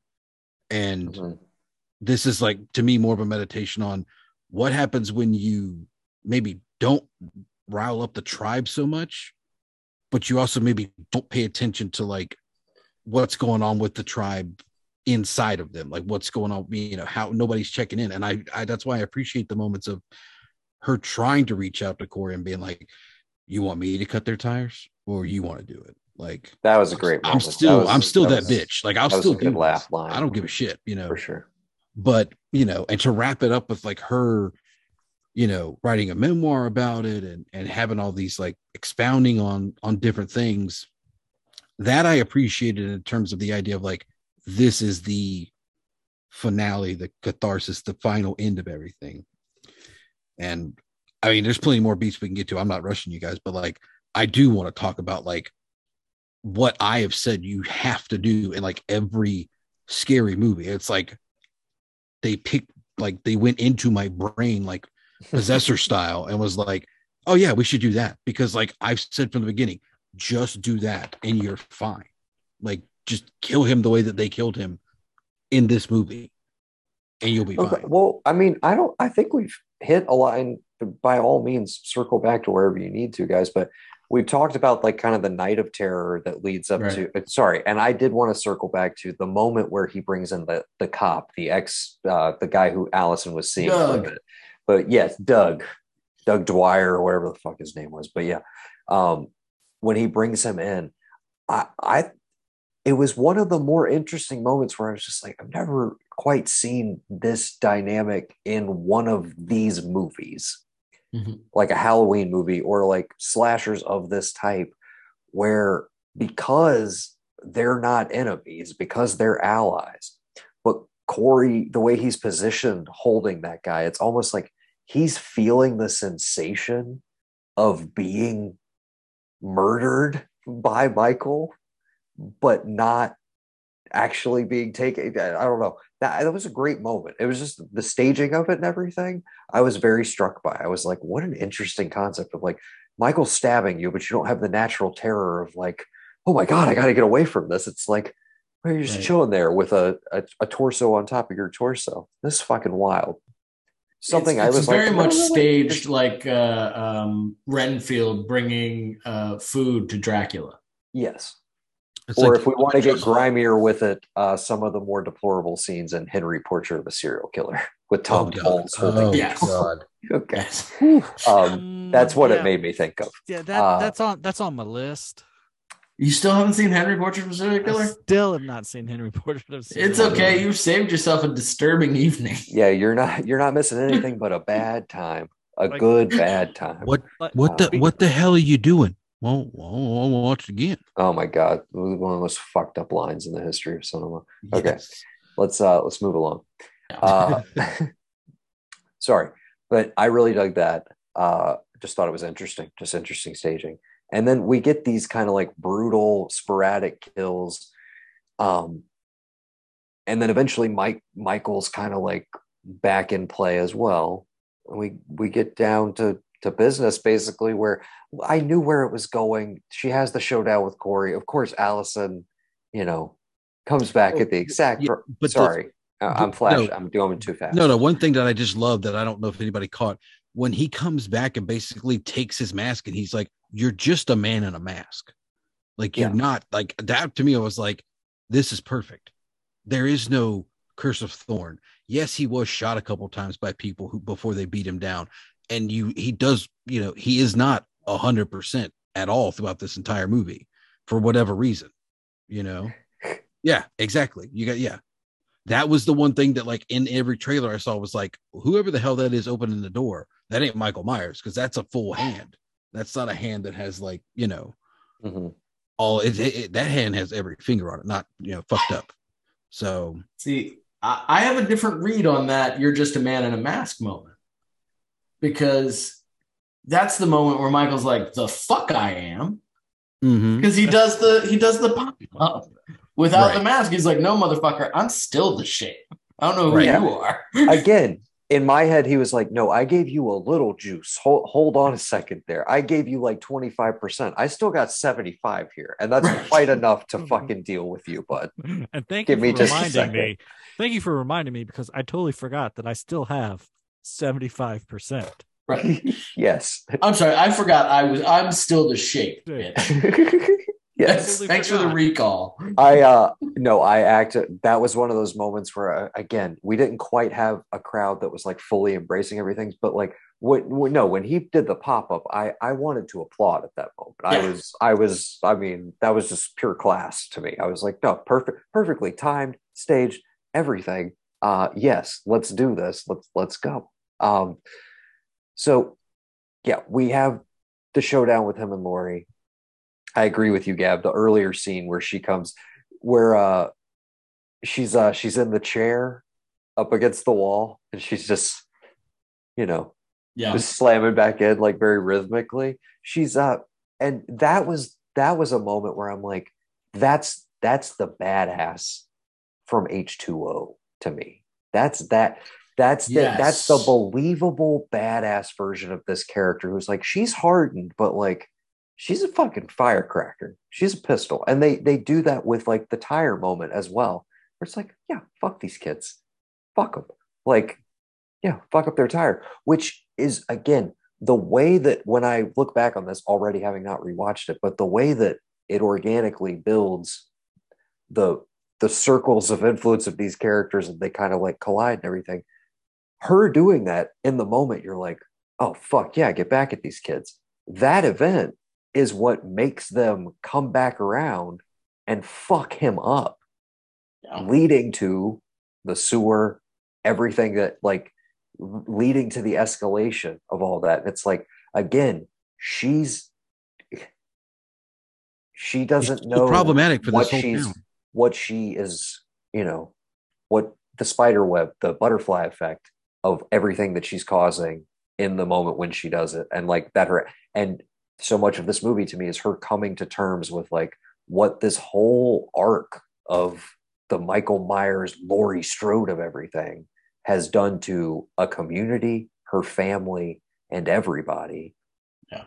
And her finally realizing that, like, yeah, maybe it's not, we both have to go at the same time, but maybe I can be the one to stand up to the darkness. So can we get to the final fight? What do you guys think? I mean, the final fight in just between the two of them, the actual two of them, disregarding Corey. Yes. It felt a little anticlimactic to me. Okay. It felt anticlimactic because I have seen this twice. I have seen the final fight. Saw the H2O final fight. Mm-hmm. I saw the Resurrections final fight. And now this. Compared to H2O, this feels a little underwhelming. Little, not a lot. Right? I mean, but also to be fair, H2O is like, it's the whole third act. I mean, it's this whole extended set piece of, yes. But go ahead. But while underwhelming, I feel it's more earned. Right? Like,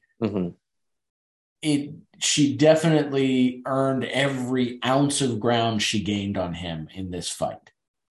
And Allison coming in the clutch move and saving the day when it looked like Laurie might not pull it out. But maybe she got like 48% of that juice. Just saying, he was holding on for a long, long time. I liked I liked how intimate it got.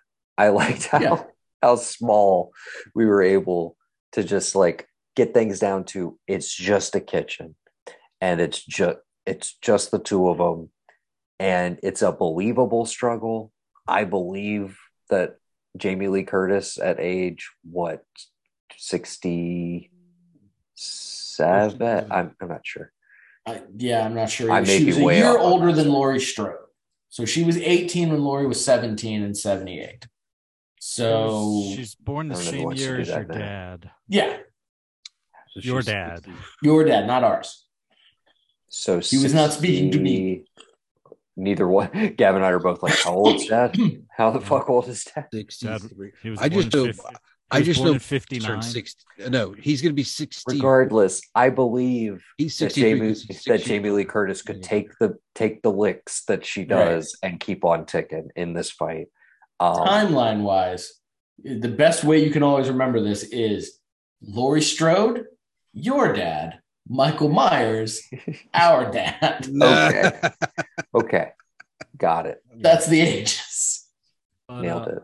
My thing with the cap to the end fight, and as soon as she did it, in my mind I was like, Laurie, you dropped the knife. Why are you always dropping the knife? Like, I understand that Allison just saw you holding it, and like it just came out of Corey and everything, but you dropped the knife, and the door opened, and Michael's there, and you dropped the knife again. This is what you do in classic Halloween. Mistake. Yes. Yeah. Well, I think that's very telling. The dropping of the knife is the intentional callback to the fact that the final fight is going to take place in the room that she escaped the first fight from. Mm-hmm. Right? Okay, so the cut on the stairs was hardly anything, right? In 78. Right. Their real showdown was going to be in that fucking kitchen while she was trying to bash out the window and, get that rake out so she could get out of the building and get back across the street to Tommy Doyle. It had to end in a kitchen. Like, it had to come back to there. And I thought that was kind of clever. Yeah. No, I dug it. I dug the staging, all of it. Mm-hmm. And again, I start logically thinking through. I'm like, all right, I mean, you slit his throat. Okay. You fridged him? I did like the fridge. The fridge was a nice touch. I was like, okay, we're bleeding him out, but I'm like, I mean, this guy's taking a lot of blood loss. Like, let's be real here. Let's be real here. So I love that Allison is the first one to speak up and be like, not dead enough. Oh, yeah. Like, when she said that, it was just like, no. Like, no, hold on a second. Evil dies tonight. I just want to be specific. Tonight, guys. I don't know. We got to get this done tonight.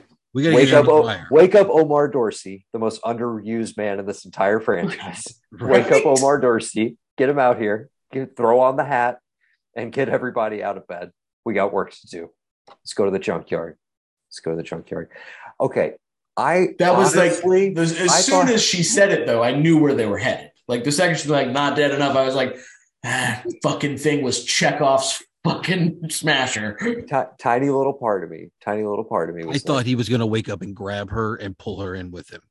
Honestly, something like last minute scare. When they're driving in though, part of me was like, are they gonna like drive the car into the compactor and like leave him in the body? And then I'm imagining a last shot where it's like, instead of hearing "Bad to the Bone" on the radio, instead we just hear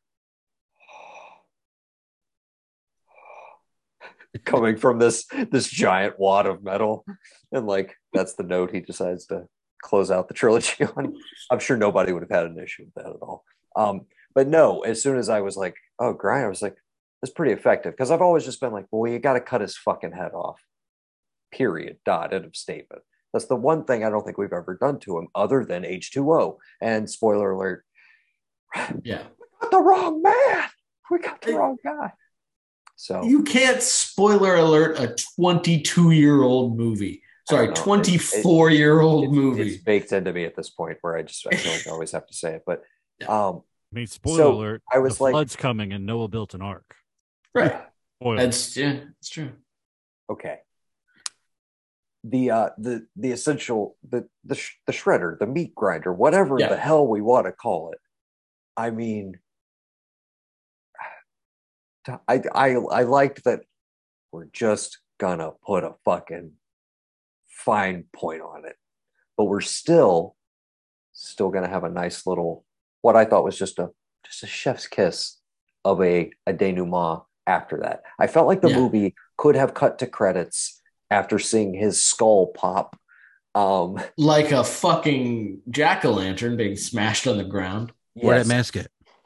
Final look at Laurie, and then I think we could have cut there. And I'll be honest, when we started hearing the voiceover of her book again, I was like, "Be careful." I said, I literally was like, "Be careful, David Gordon Green. Like, don't, you have all my good graces." I was like, "This might be one step too far. What are you doing here? What the fuck are you doing?" And then, sorry, you guys can jump back whenever you want to, but I'm going to the end of the movie. Oh, I think you're going where I would go, so keep going. Okay, and then we get to, first of all, Hawkins comes back. I still, one of my other big regrets, along with Omar Dorsey not getting enough play across this franchise, is I love Will Patton so much, and I think he's great as this character, that I just want more of him. I want more of him throughout this. That's one of the big, like, give me the Hawkins cut. Just give it to me if it's out there. Well, and that was the biggest mistake of Kills, is sidelining both of them. Like, what a weird decision. And arguably, I mean, some of the scenes this is the payoff of that. It is, and that's why, again, that's the best part. That retroactively really worked for me. But no, him coming back and them having that great, I was like, no, okay, I did want this. I was like, I didn't know I wanted it, but I did want this. I'm glad you did it. Okay. Yeah. I believe I said that last night. And then to do the cut arounds, to do the classic mirroring the ending of 78, but it's daylight now, and showing those rooms again. And I'm like, oh, this just feels right, man. It's like, brighter day, the evil has passed, whatever. But then we get that fucking final shot. The very final shot is the mask on the table, right? Right. And then fucking Don't Fear the Reaper kicks in, and I'm having this dueling thing of like, genius music cue, perfect, great way to end this trilogy. I love it. I love the choice. But I was like, but seriously, did 48% get into her, and like, why is she keeping that mask? I said to you last night, I was like, they couldn't have thrown that in the shredder. Yeah, exactly. That's why I was like, been done with all aspects of this gentleman. Like, why we got to keep it around? And then, sure enough, it's just sitting there, the final shot, and I'm like, I don't know. So yeah, obviously, I don't want any more of these right now, and I don't want any more Jamie Lee Curtis. But I was just wondering, how did the final moments play for you guys? They played beautifully for me. Like the idea of her cut-arounds to the locations she was in instead of the locations he was in was brilliant. And the mask didn't really feel like an ominous thing to me. In fact, my first thought when I saw the mask is, okay, that's the Halloween 6 box getting ticked. Because if you look at the franchise, it is just a series of, okay, I'm referencing this here and this here and this here. And I'm like, that's the Halloween 6 ending. The mask is just on the ground. It's cool. Didn't occur to me until you said it that, that might be an intentional ominous thing. Again, no, that is not, to be clear, that's actually not how I read it in the moment. It's only when we finished the movie and Gavin's like, I give it 5 years. And our mom, who just, doesn't want to let this shit go never wants to let anything go. It's so adorable. It's just immediately like, but they could do, and she's brainstorming immediately. And of course, so I'm just like, well, yeah, Mom, I guess they could have been setting that up all along. That's not my overall take. The way I took it in the moment was chef's kiss. I'm almost in tears at the way you did the cut around. Yeah. I thought it was just beautiful. And then to have Blue Oyster Cult as a callback that also is just the one licensed song in the exactly. And to be just the perfect song for that moment, and the moment that thematically the movie has built to at that moment, I was like, this is perfection. This is the best send off I think you could have done for what this was. I was incredibly satisfied. I looked at it as like, especially with the mask, I was like, oh, okay, yeah, every killer takes a trophy. That's Laurie's trophy. That's a way to look at it. I was like, on the darker subtext of like, she defeated evil, but there was nothing that, yes, she is different than him, but no, she's not. She has taken a life. He has taken many more than her, but there's nothing separating them two now. She has come full circle. It's like, yes, I was the victim, but now, like, you know, the whole fake out with the, did you think I really shoot myself? All this, she stalked somebody. She didn't kill Corey, you know, but she killed her boogeyman. Well, there is the line in the movie that someone says, "You are Michael Myers." And she stalks Corey. She's in the background looking at him. Yep. And like, in a way, to defeat Michael, she had to become Michael. Right. Well, I mean, there's also the look away at the chair, right? He looks away for 1 second and she's gone. I thought Michael Myers her way out. Batman's him. Yeah. I thought he made all that up in his mind. Like, he was going crazy moment. Oh, and could be read that way for sure, honestly, and wouldn't really affect. Had she not acknowledged it, had she been like, I don't know what you're talking about, I never threatened him, that would have been more of a cue for me to be like, oh, that dude's going crazy. Well, I think there's ultimately a thing that it builds to that I thought kind of manages to land home, is the resilience of that character across these 3 movies now, to like, she's kind of been to the full-on dark alcoholic side of like, this ruined my life. She's been swung far back to the other side of like, I've pieced my life back together or whatever, but maybe I haven't fully resolved my issues or my feelings around the death of my daughter, my feelings of wanting revenge for this guy, guilt over what I've wrought in the community, however you want to put it. She hasn't like maybe fully processed all of this shit. And the resilience of the moment that you know, I don't think anybody's sitting there in the theater going like, oh my God, she's gonna kill herself, and it's interrupted by, but you know, that whole beat is kind of a total whatever moment, but leads us into that whole confrontation with them. But I think there's the whole aspect of like, you've seen a character who became corrupt, like truly corrupted by Michael, who's had a trauma, and then, you know, basically feeds into the evil, lets the evil in, essentially. And the feeling that I get at the end of the movie is like, I feel comfortable with her being the one who's keeping it at bay. That like, if it is in her, essentially, that I trust her to like, she's worked her shit out at this point where she's going to keep it together. And like, if that's the last source of the evil in Haddonfield, like, it's okay, because she's not going to turn into a murderous version of, she's not going to be the new female Michael, even though our mother really, really wants that to happen. Can I read you her text exchange? Earlier? Absolutely. Okay. If you want, you can get her some comic books from the late 90s, early 2000s where that happened. We should definitely do that for Christmas. Like, we should, for sure. Okay. Well, we got to do that. We got to do that recreation. So this is from Kathy Blanchard, the woman who showed Gavin and I Halloween 1978, many moons ago. Okay. She's bored easily with cherry blossoms. She kind of misses the excitement of the fight. The mask is just lying there on the table. Is it speaking to her? Question mark, question mark, question mark. There are a lot of really shitty people walking around, taking up space, who have done terrible things to good people.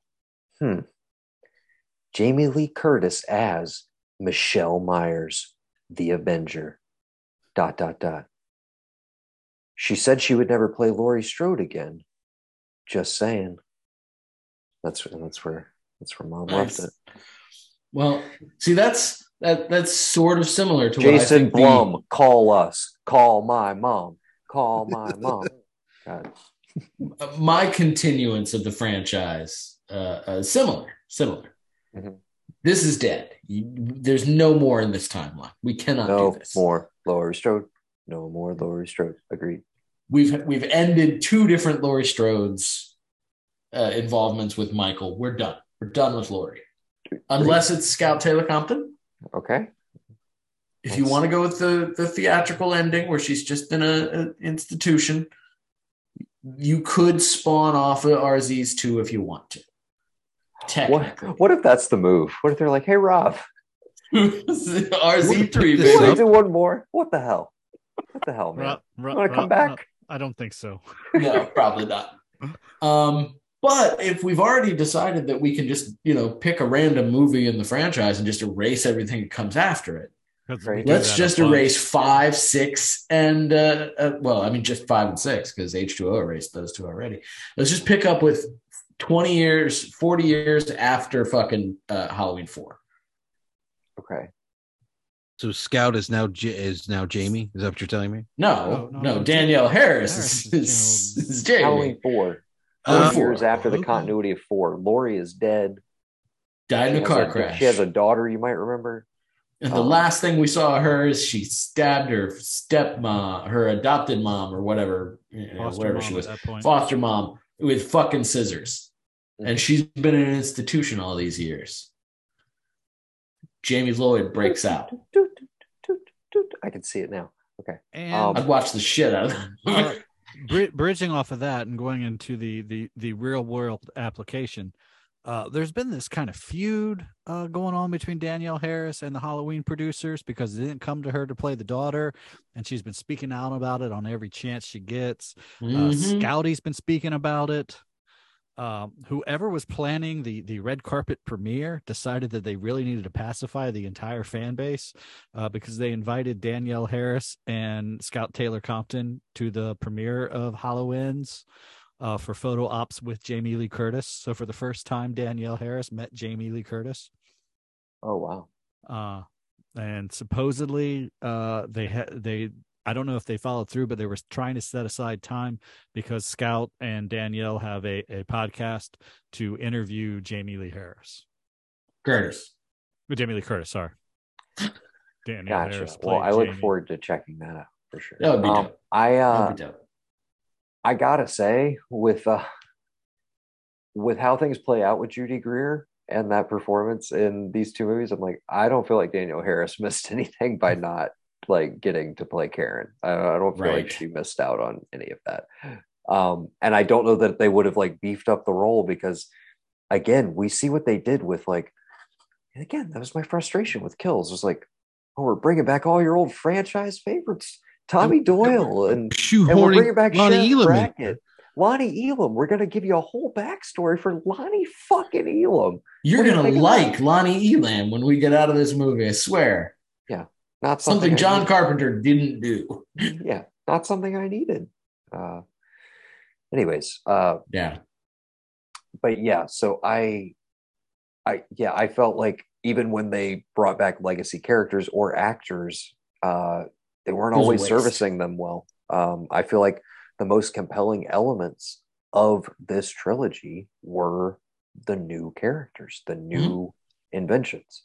Allison, even while again I feel like kind of goes to sleep narratively in Kills, she's so one note. There's no dimension to that character other than they just kind of loop her in with the same thinking of her formerly estranged boyfriend, and that's her trajectory for the night. And then it's watch a bunch of horrible shit happen and be affected by it. That's it.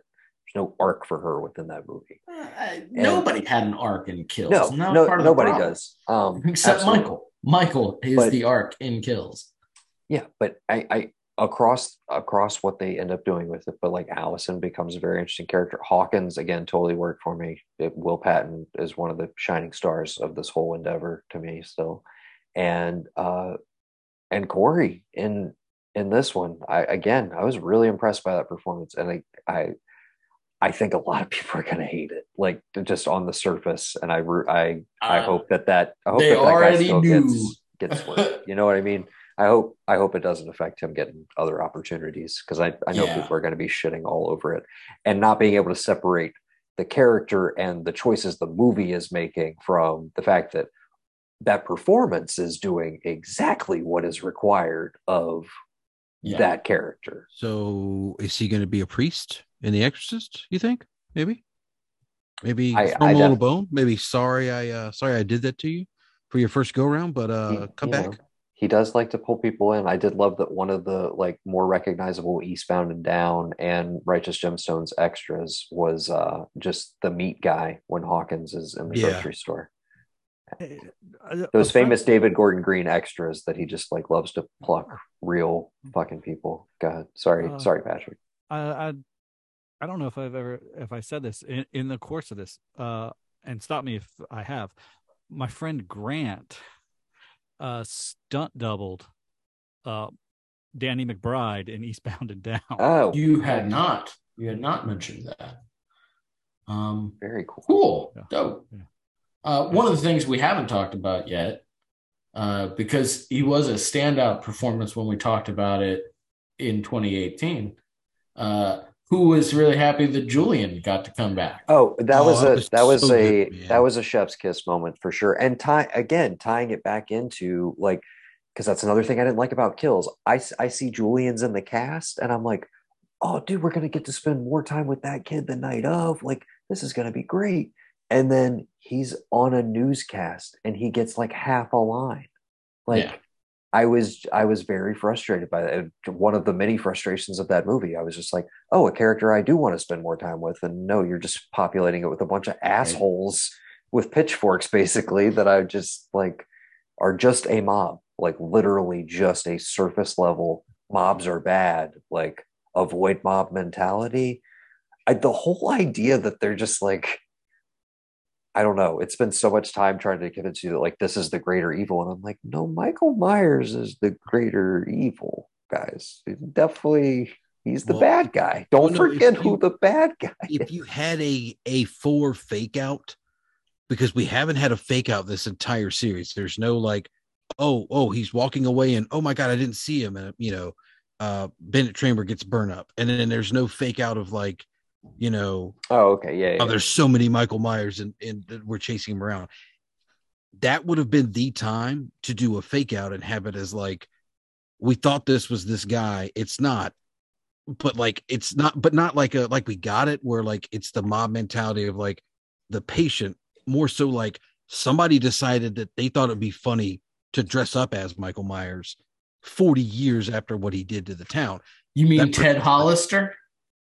He was just walking his dog. Okay. He was just walking his dog.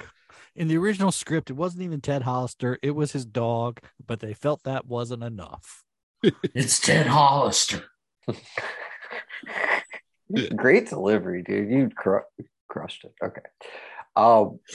Any final summation thought? I feel like we did naturally kind of round into what we wanted to, we managed to talk about Kills a good bit. Yeah. In rounding into this, and I think than it deserved. I'm very shocked and very pleased to say that I came away from this whole, and it's been a bumpy ride, but the ultimate moment it got me to, this whole trilogy, I think was worth the time and the effort in a weird way. I feel like it's finally worth the time. Like, I have been questioning the existence the of entire enterprise. Thing. Yes. the whole fucking time. I'm like, but why do we? And what do we? But I think this one proved that it was worthwhile. And again, oddly, this will be the one that people will be like, oh yeah, they killed the franchise for like 10 years. People hated that piece of shit, right? It will Seems like those are the movies that I love. Yeah, exactly. And this immediately just jumped to, I was like, dude, I was like, yeah, a lot of people are going to hate it. But the same people right now who are like, oh, it's fucking dog shit, hated it, Michael was barely in it. Like 2 years from now, we're going to be like, what's secretly the best movie in the franchise? Yep. It's Halloween. It's Halloween Ends. I loved. We call those people hipsters, Noah. Little quick side note. I just loved the title font for this one. We didn't talk about it. Yeah. I loved the blue one, black. It reminded me of 3 a little bit, right? Oh yeah, definitely. And it also just reminded me of like it just looked like David Lynch, like type Lost Highway-ish credits, and I was like, this is a little different. And then I liked Halloween Kills. We got the mini pumpkins. I don't think you'll ever top the Hate Teen reconstruction. Yeah. That was just for sure. That was a great way to start things off. But I did like the multiple pulling, just like the tearing out of one, and all of it building to a faceless one, which I thought was very fucking interesting. Really liked the title. And we didn't really shout it out at any point. I don't know that there was a definitive like, oh my God moment like there was with The Shape Hunts Allison in Hate Teen. Yeah.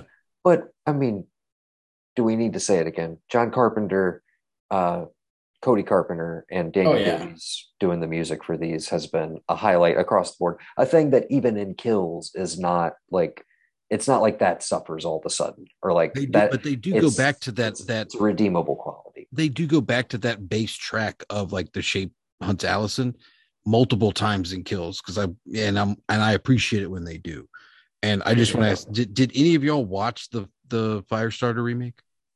I haven't yet. Yeah. I thought about it, but then best part, honestly, is their score. I dug it the whole movie. That's the only thing that kept me around besides that gorgeous, gorgeous man, Zac Efron. Other than that, I was like, okay, I'm going to stay for the music. Well, that was the only reason why I was going to watch it, because I know Carpenter did the music. You guys, there's this whole history because he was supposed to direct Firestarter back in the day, and then something went overtime, and there's this whole weird window between 80 and 84 where Carpenter is slotted to direct a whole bunch of movies that never happened. Yeah. It kind of would have been cool if he decided to come out of retirement to do this remake one, because I'm sure it would have been, maybe a little better than whatever that movie is. I'm going to do the thing that I do all across Late Fees Waived, if you want to check that out. This movie, if the Thursday night take for box office counted for Thursday, it is more than the top 10 put together. It made 5.4 million last night. Nice. That's a pretty solid trend. So I assume we're looking at about 25 to 30 maybe, which in this economy and in this state of the current U.S. domestic box office is a huge win if that's what we're looking at. To note, Smile, an original horror movie, has been number one at the box office for the last 2 weeks, and is also just notable because it had incredible audience retention. People want to see a horror movie right now, and I think something with way more name recognition, and even one where it's like, maybe I wasn't so hot on the last one, but this is the last one. We'll go check it out. Everybody's in the mood. I think it's going to do very well. But I'm interested to see what the drop off will be like after people start talking to their friends about it. Because I feel like the casual fan that goes into this is going to be very upset and not know what the fuck is going on. Yeah, I agree. I mean, this is for the enthusiast. It really is. And that's where at the end of the day, I felt like so much of the nods towards the franchise and stuff in Kills and even somewhat in Hate Teen felt just like very surface level fan service, where it's like, oh, you're doing a cutesy little nod to the thing I like. Okay, I know you like the same things I like. Okay, or whatever. This was the first one that felt like, oh, but we're friends now.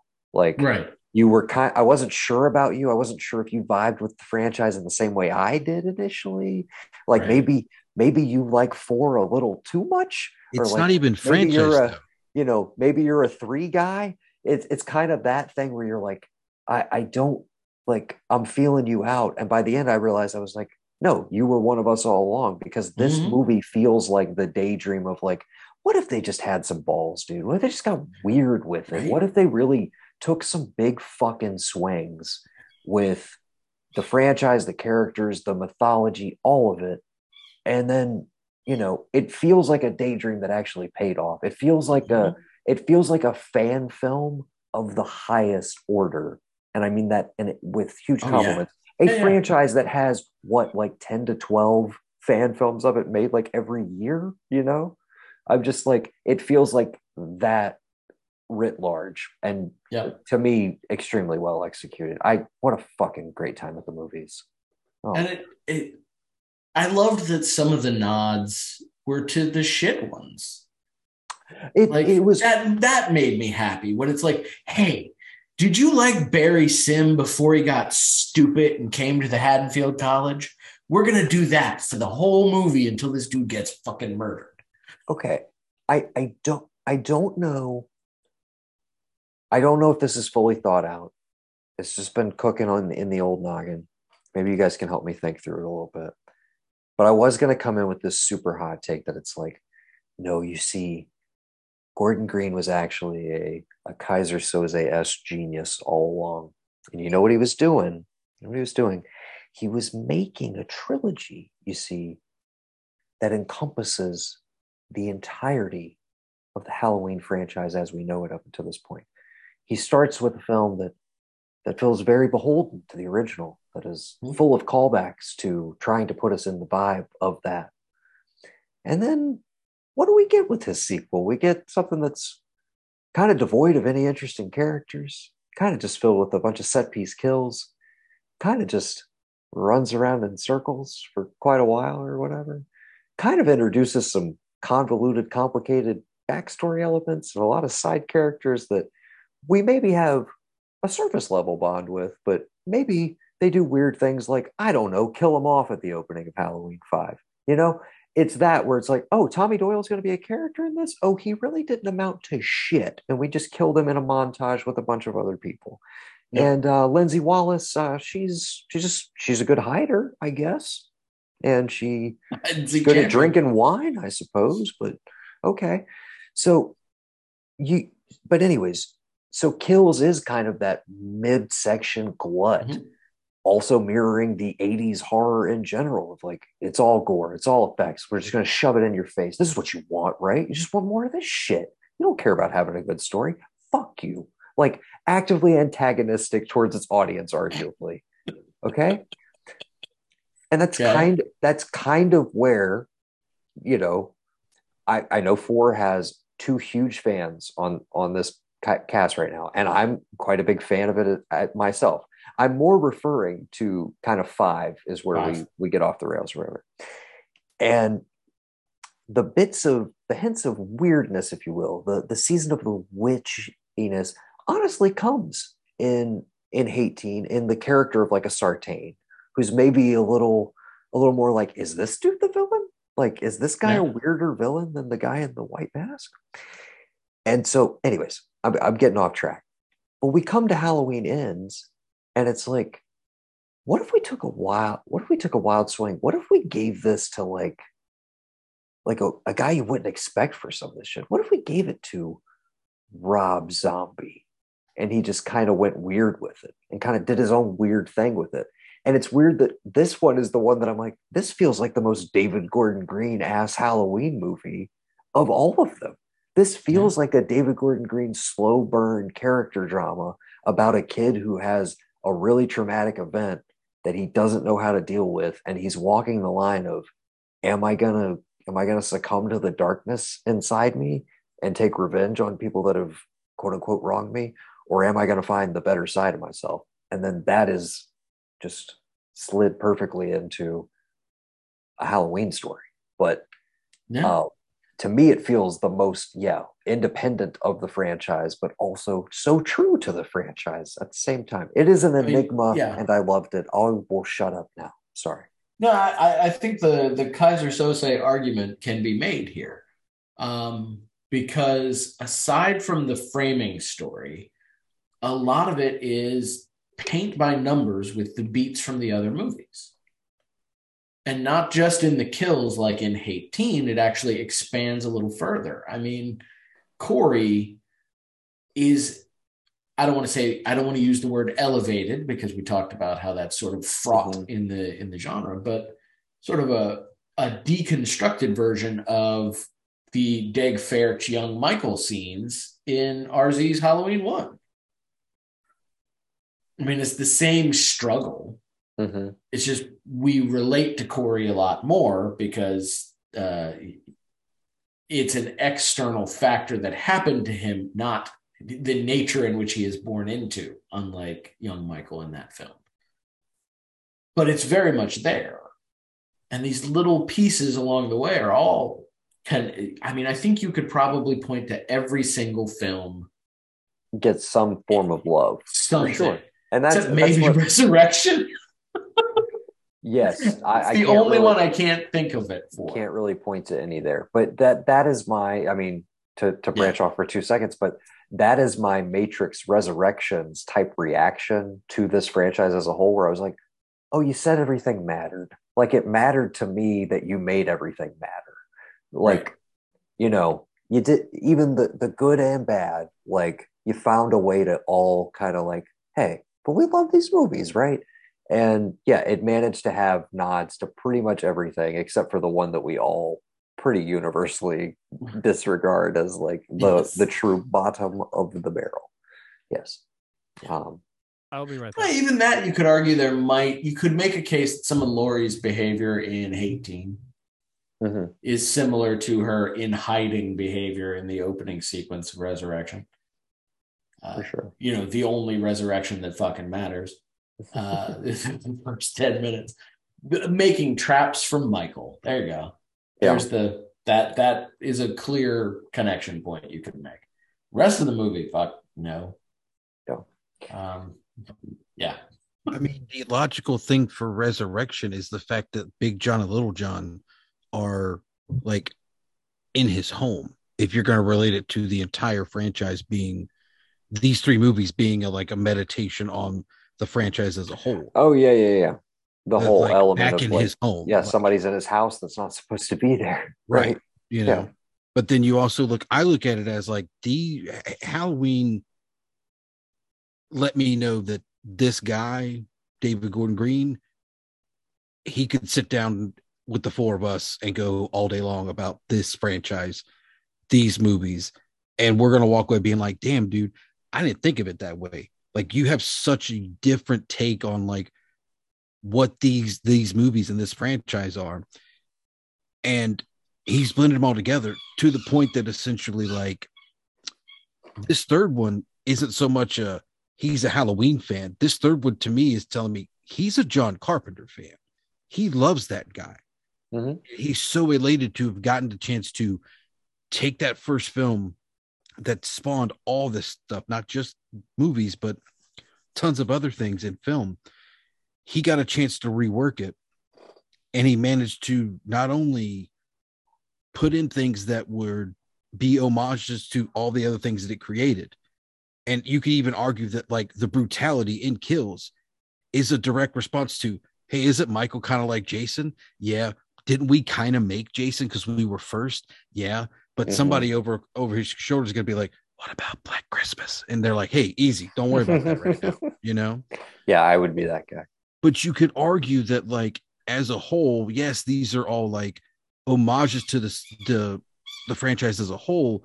But this third one definitely to me is like it's just showing you how much of like a John Carpenter fan he is in general, like not just a Halloween fan, but at whole. Because like I said, there's the Christine reference. There's multitudes of other little things that I'm sure if I go back and look at it again, I'm like, okay, that's something I'd like to go back through all of them and look for. Is like look outside of that he's pulling from, that he's like actively trying to show you like, yeah, not only do I love this franchise, but I really like. I don't know if he's come out and said anything about like people who he was influenced by or people who was this guy, like, but I can't imagine that Carpenter wasn't at least one of his inspirations on some level. I feel like he's such a shared thing with a lot of people who do film in general, not just horror movies, but like, it's kind of like hey, I did Halloween because not only am I a huge fan of that franchise, but I'm a huge fan of John Carpenter. And if that guy's not going to make a movie anymore, I'm going to like do my best to, showcase, his original, an extension of his original idea as well as an extension of like other brilliant movies that he's made that like I'm, going to try and put little pieces in these films to like, oh, why do I like that? What do I know? Oh, that's a nod to this thing. Oh, that's a nod to Christine. That's a nod, like all these little, these little things here and there that like, oh, okay, yeah, I get it. This guy really likes John Carpenter and he really loves Halloween. And at the end of the day, that's all I'm looking for. Because I'm not saying, like I said, I don't think Rob Zombie doesn't love Halloween.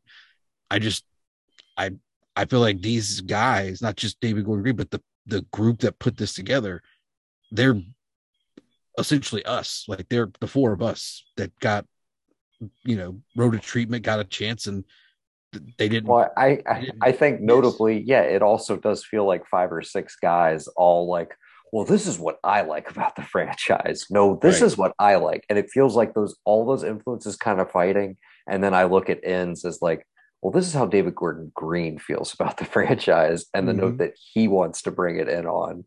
And it felt like a big swing. And for me, a fucking home run. Any final thoughts, gentlemen, before we wrap it up? I think we have definitely done our due diligence in exploring what works about this movie and what made it so satisfying as huge fans of the franchise. Yeah. I'm not saying we have to rank now like where it's sitting for you. I definitely want to do some more rewatches. I already know I'm like, it's not going to be diminishing returns with this one. Like I'm so excited to jump back to it. Like right after this is over. Side note, please text me your Peacock login information. Moving along. I don't know what the rating is yet, right? But it's up there. It may be number 2. It may be number 1. I don't even know how you could say that. But that feels like we would have to have a whole conversation. It feels like a more cohesive film than Halloween. It feels like it has more themes. It feels like it has a more developed act structure. It feels like a more complete unit than Halloween. This is why I say somebody who's been working longer than a 28-year-old making his second film. Exactly. Okay, gentlemen. But this is why I say we would need an entire podcast, because this is a separate conversation. This is the conversation about, is it okay when maybe this is the ultimate first debate for the Contrarian Cousin, but mark this down. There is literally an oral record of it, right now, an oral record of it right now. Okay. So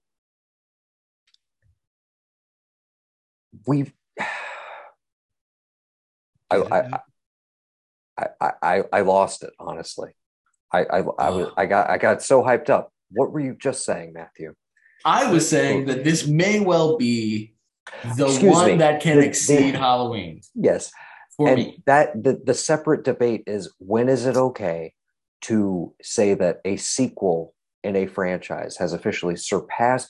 When is it okay to say that when by the sheer act of the first one existing, the other one could not exist? It's been okay since 1981. 1980. Yes, sorry, yes, 80. 1980. There was Empire Strikes Back, baby. Well, then you go and just throw that in my face. Actually, it goes back a little bit further. A little movie called Godfather 2.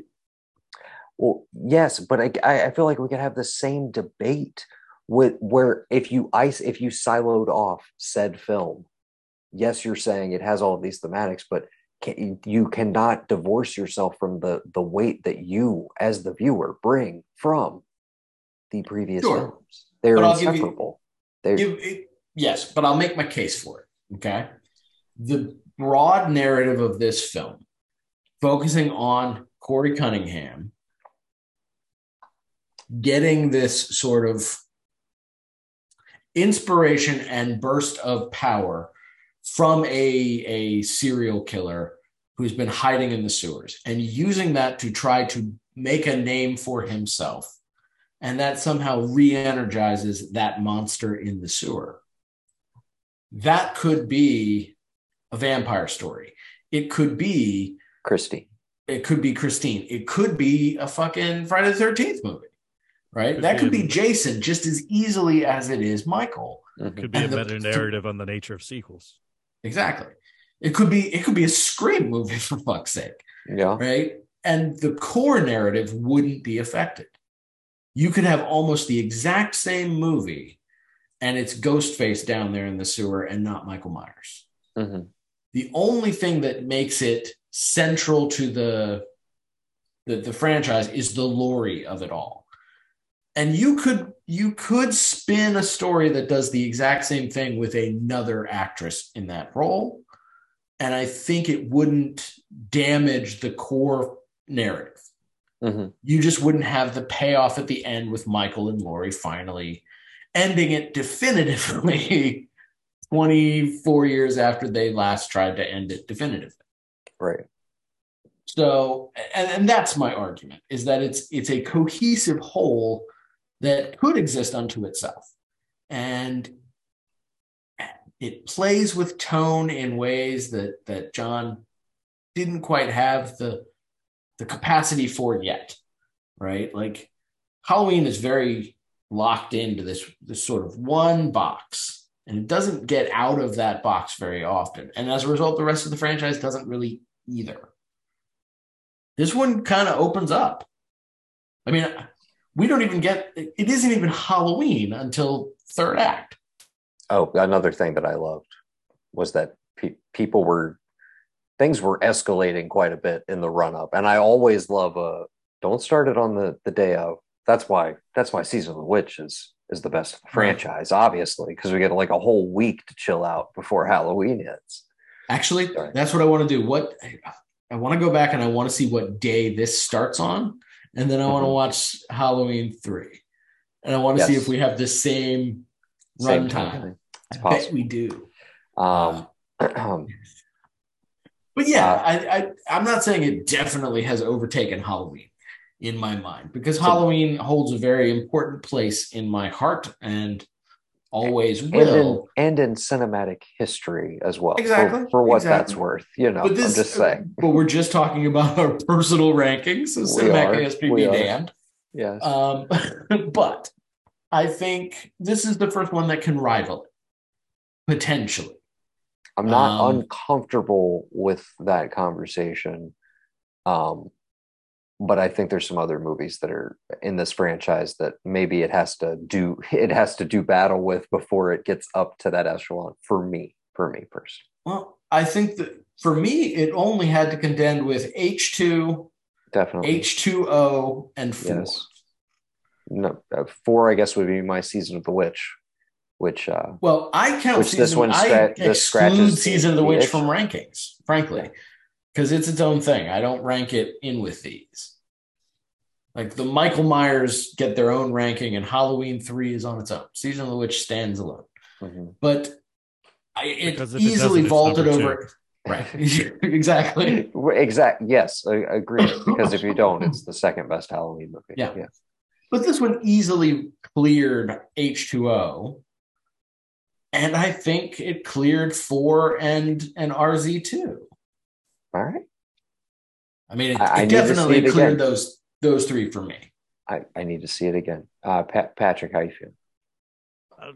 I feel great. I feel like the last 4 years have made themselves worth it. Because I bought hard on H2O. I mean, Hate Team.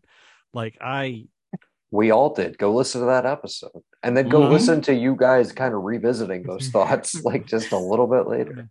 And so much so, like I followed the production. I was fighting with people on a message board because there was still a Halloween message board at the time. Mm-hmm. Right. And like I was like there's no way it's going to make more money, even adjusted than H2O. Well, I'm happy that the message board died before I had to eat crow on that. like the code broke and they haven't been able to put it back together. But then like I tried to get on board for H Kills. I'm like, no, I'm gonna stay back. I'm not gonna follow the production like I did last time. I'm not gonna be sitting there scouring all the clickbait sites and everything. And I didn't, and I was disappointed. And not because I didn't follow the production, but for everything that we talked about being disappointed about. Fucking Loomis scene. That's disappointing me. And sorry, I have so much pent up rage against this movie. Like one of my biggest problems with the other two movies is there's no difference if they aren't siblings. It has no effect on hate, teen, or kills, whether they're related or not. Yeah, a huge core issue. Absolutely. Thank you for pointing out. Yes. But then this movie finally comes along and justifies them not being siblings. Make it make sense, and they did. Yes. Yeah. And I told Matthew last night, I have not come out of a Halloween movie feeling this elated since Rob Zombie's Halloween 2. Absolutely. I've been fighting on the internet for 20 years for let's do something different. Yes, and he finally did it, man. Yes. And I just thank you, David Gordon. Gavin, it's about time. Host of this episode, bring us home. I think two very smart gentlemen made a comment about how fans wanted like a different kind of Superman, and they got it and they hated it. And then they wanted another kind of Superman, and they got it and they hated that one. So if anybody who is a fan of this film series is listening, keep your goddamn mouth shut. Yeah. Okay? Enjoy it. That's a great way to put it. Yeah. All right? Shut the fuck up, please. All right? If you have don't ruin it for the rest of us. You have a bad word to say about this movie, guess what? You're not a fucking Halloween fan. Okay? I don't care. Don't gatekeep. No gatekeeping. Okay, you're not. If you don't have anything to say nice about this movie, go find some forum that nobody gives a shit about, like Reddit, and say it there. Or Facebook. Facebook.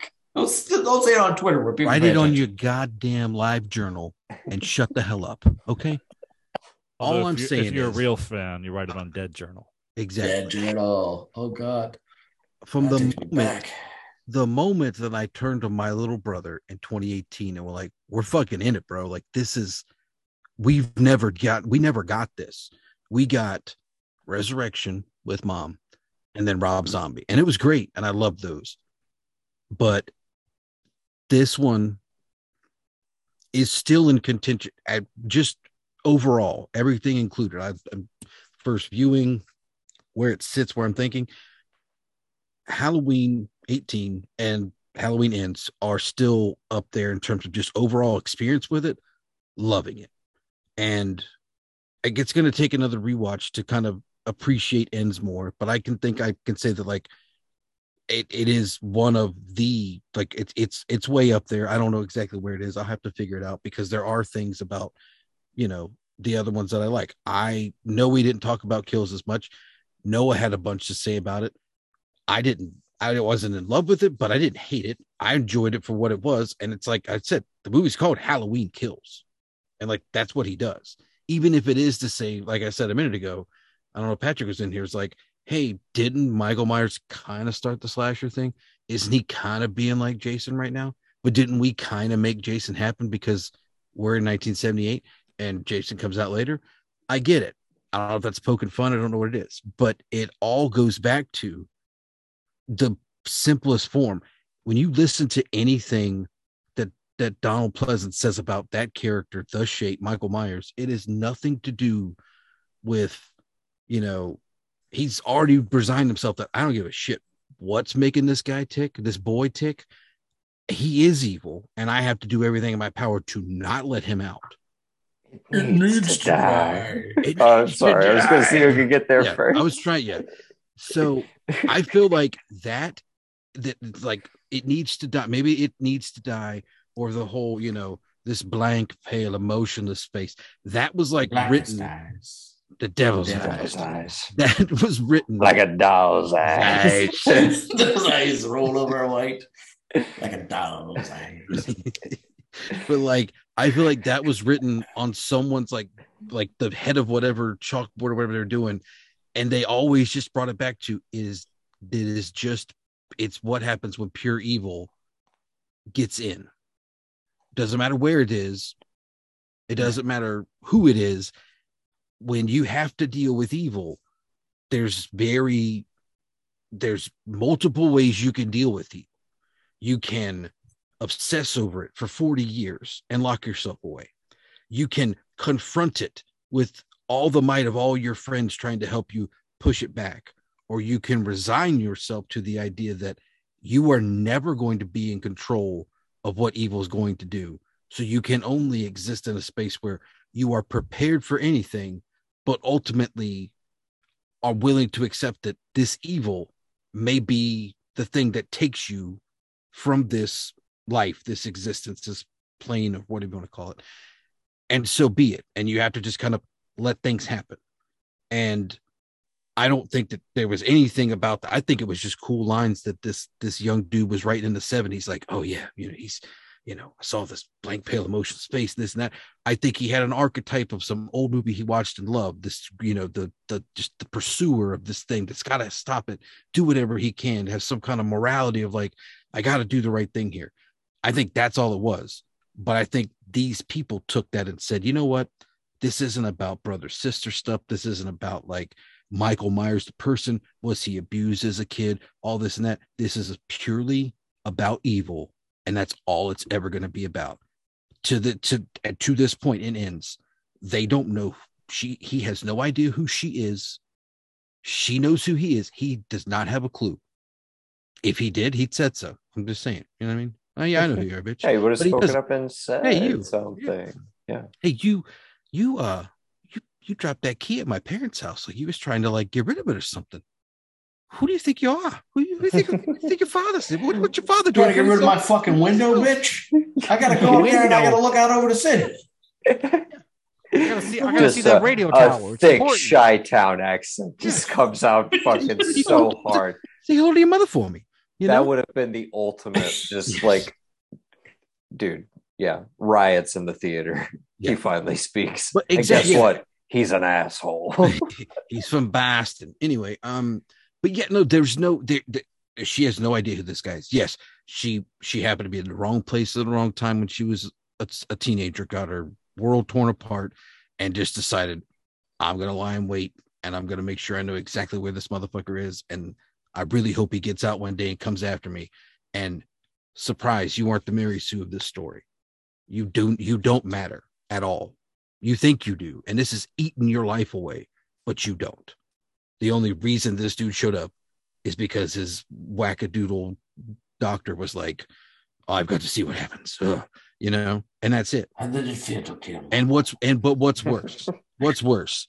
You don't rate to this person the trauma you've lived with for years is not validated because this person could care less about you, or oh my God, it's taking that aspect of it away, making it just a pure encounter with evil is the one thing I've appreciated through everything, because there's so many things with literally everybody that Michael Myers has killed, who I don't think either one of our fathers in their right mind would be like, come on, boy, let's get in the truck and go find this guy. It's like, now lock the doors and make sure that the police handle this shit. And if not, like, we know how to get out of here. Like, we know what to do. Not, hey, Cameron, my boy, like, I'm going to go in this house.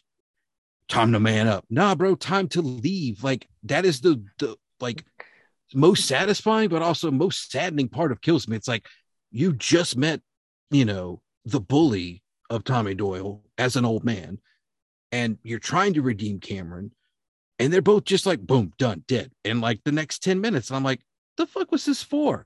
But it doesn't matter. It's evil. Don't go fucking with evil. If you know where the evil is, let it be where it's going to be and come up with a better plan instead of just charging in like you can handle it. Because again, that guy wasn't coming after you. You ran into him as a kid in the 70s. He didn't do anything to you. He kept walking. Why are you going to go putting your nose in his business? Just let the dude go home. That's right. Because it's been this whole time. Just let the dude go home. Yeah. He won. He got it. Fine. He did it. I hate that so much.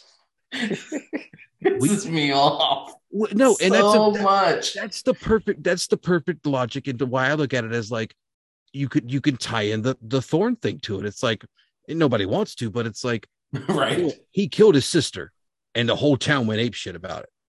They locked him away. Okay, and then he broke out and he killed these babysitters. Would he have killed anybody else had he not been sent away? We don't know. But the curse of Thorn knows. You know what I mean? Like, better to be one in the family than the entire tribe. You know what I mean? It's one of those things. But it's such a, with everything that's trying to say and do, it to me still feels like one of these ways. I mean, I talked about it in the little Instagram thing I made.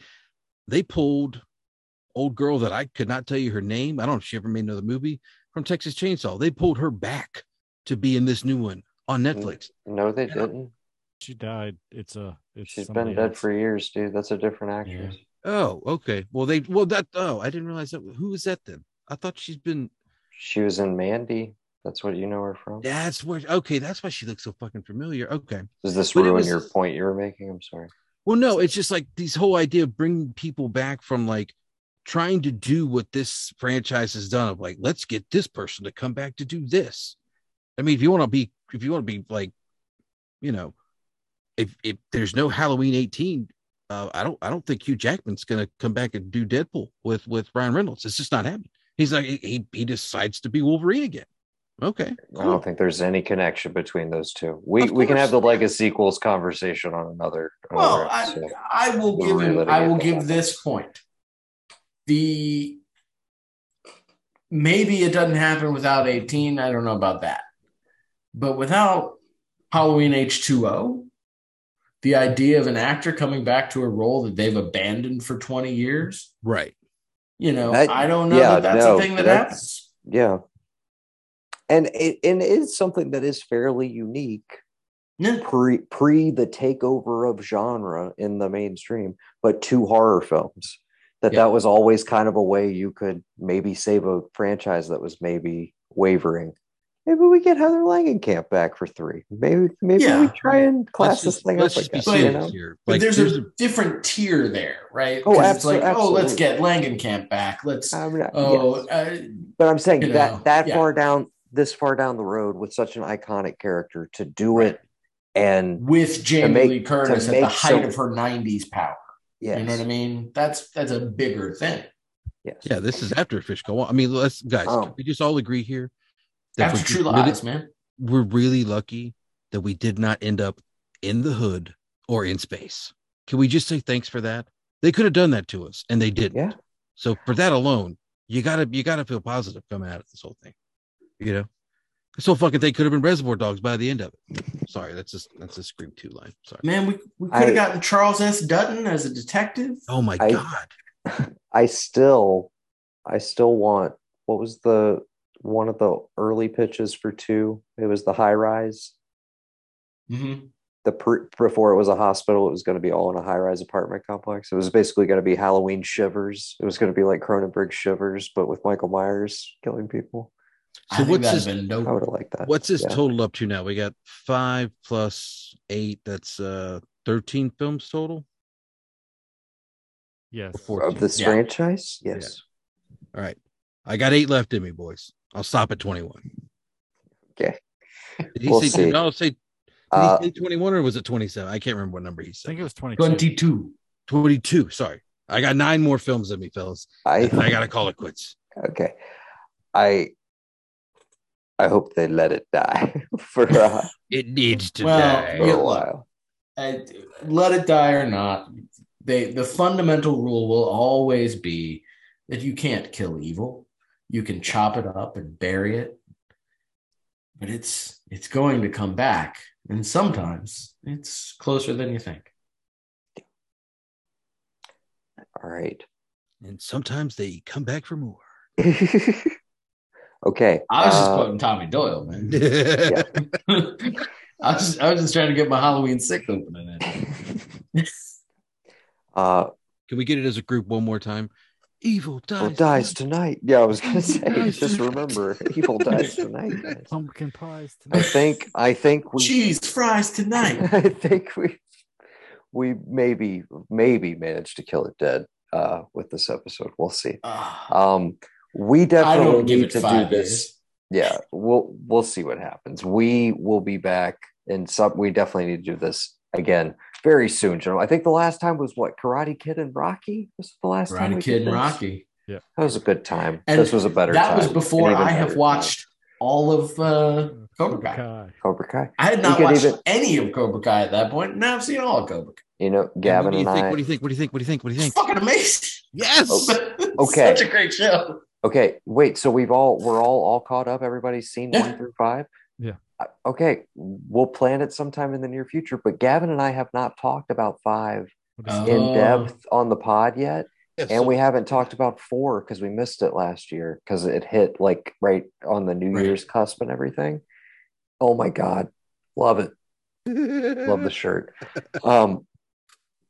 But maybe that's our next endeavor. But that's getting way ahead of ourselves. We still have the rest of October to cap out. We'll have some more horror stuff headed your guys' way very soon. I know Gavin was hosting at the beginning, but I'm just going to wrap it up.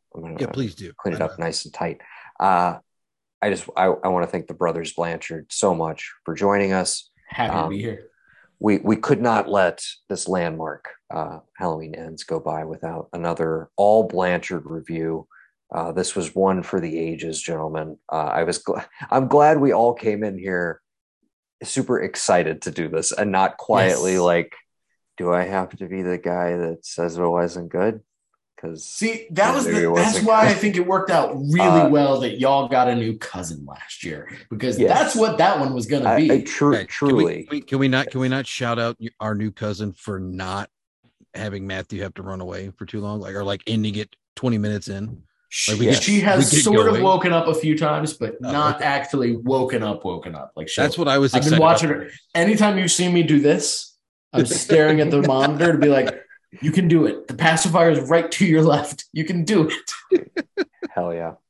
So yes, shout out to Rowan for allowing us to pod this whole time. Thanks for anybody who's made it this far. I think we definitely.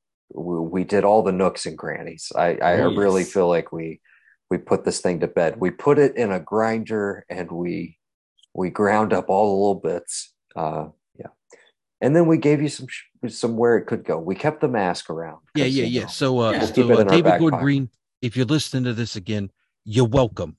We hope the check's in the mail. He's from the South, and so are we. Where's this accent coming from that you're talking to him with? That's my business voice. So I'm like, hey man, the check, or David Gordon Green, the check's in the mail. But if it's hey, the check's in the mail, you got to get a little oomph. He doesn't know what I look like, Plus, if I say it like that, and then he meets me, he just thinks that somebody else has said it to him. That's all. I'm off the hook. It's about maintaining the anonymity, absolutely, while asking for a check. While thanking like the him, IRS. Thanking him for ripping off our ideas on a podcast 4 years ago. I hope he listens to this, because he made a great movie, and I want him to know how much we all appreciate it. What a great note to go out on. Our mother even loved it. That's the highest compliment we can give a horror movie. Kathy Blanchard, seal of approval. Thank you to the brothers Blanchard, Mr. Matthew J. Blanchard, and Mr. Patrick. I always forget them. It's a J too, isn't it? Yeah. And Mr. Patrick J. Blanchard. Thank you so much, gentlemen. And to my own brother, I've been Noah. And I have been Gavin. And we've been the Blanchard brothers. And just remember, everybody, evil dies tonight. Let's get a clean one. Okay, I'm going to count it out. And just remember, everybody, evil dies tonight. I like it. Whatever. It needs to die. Let it die.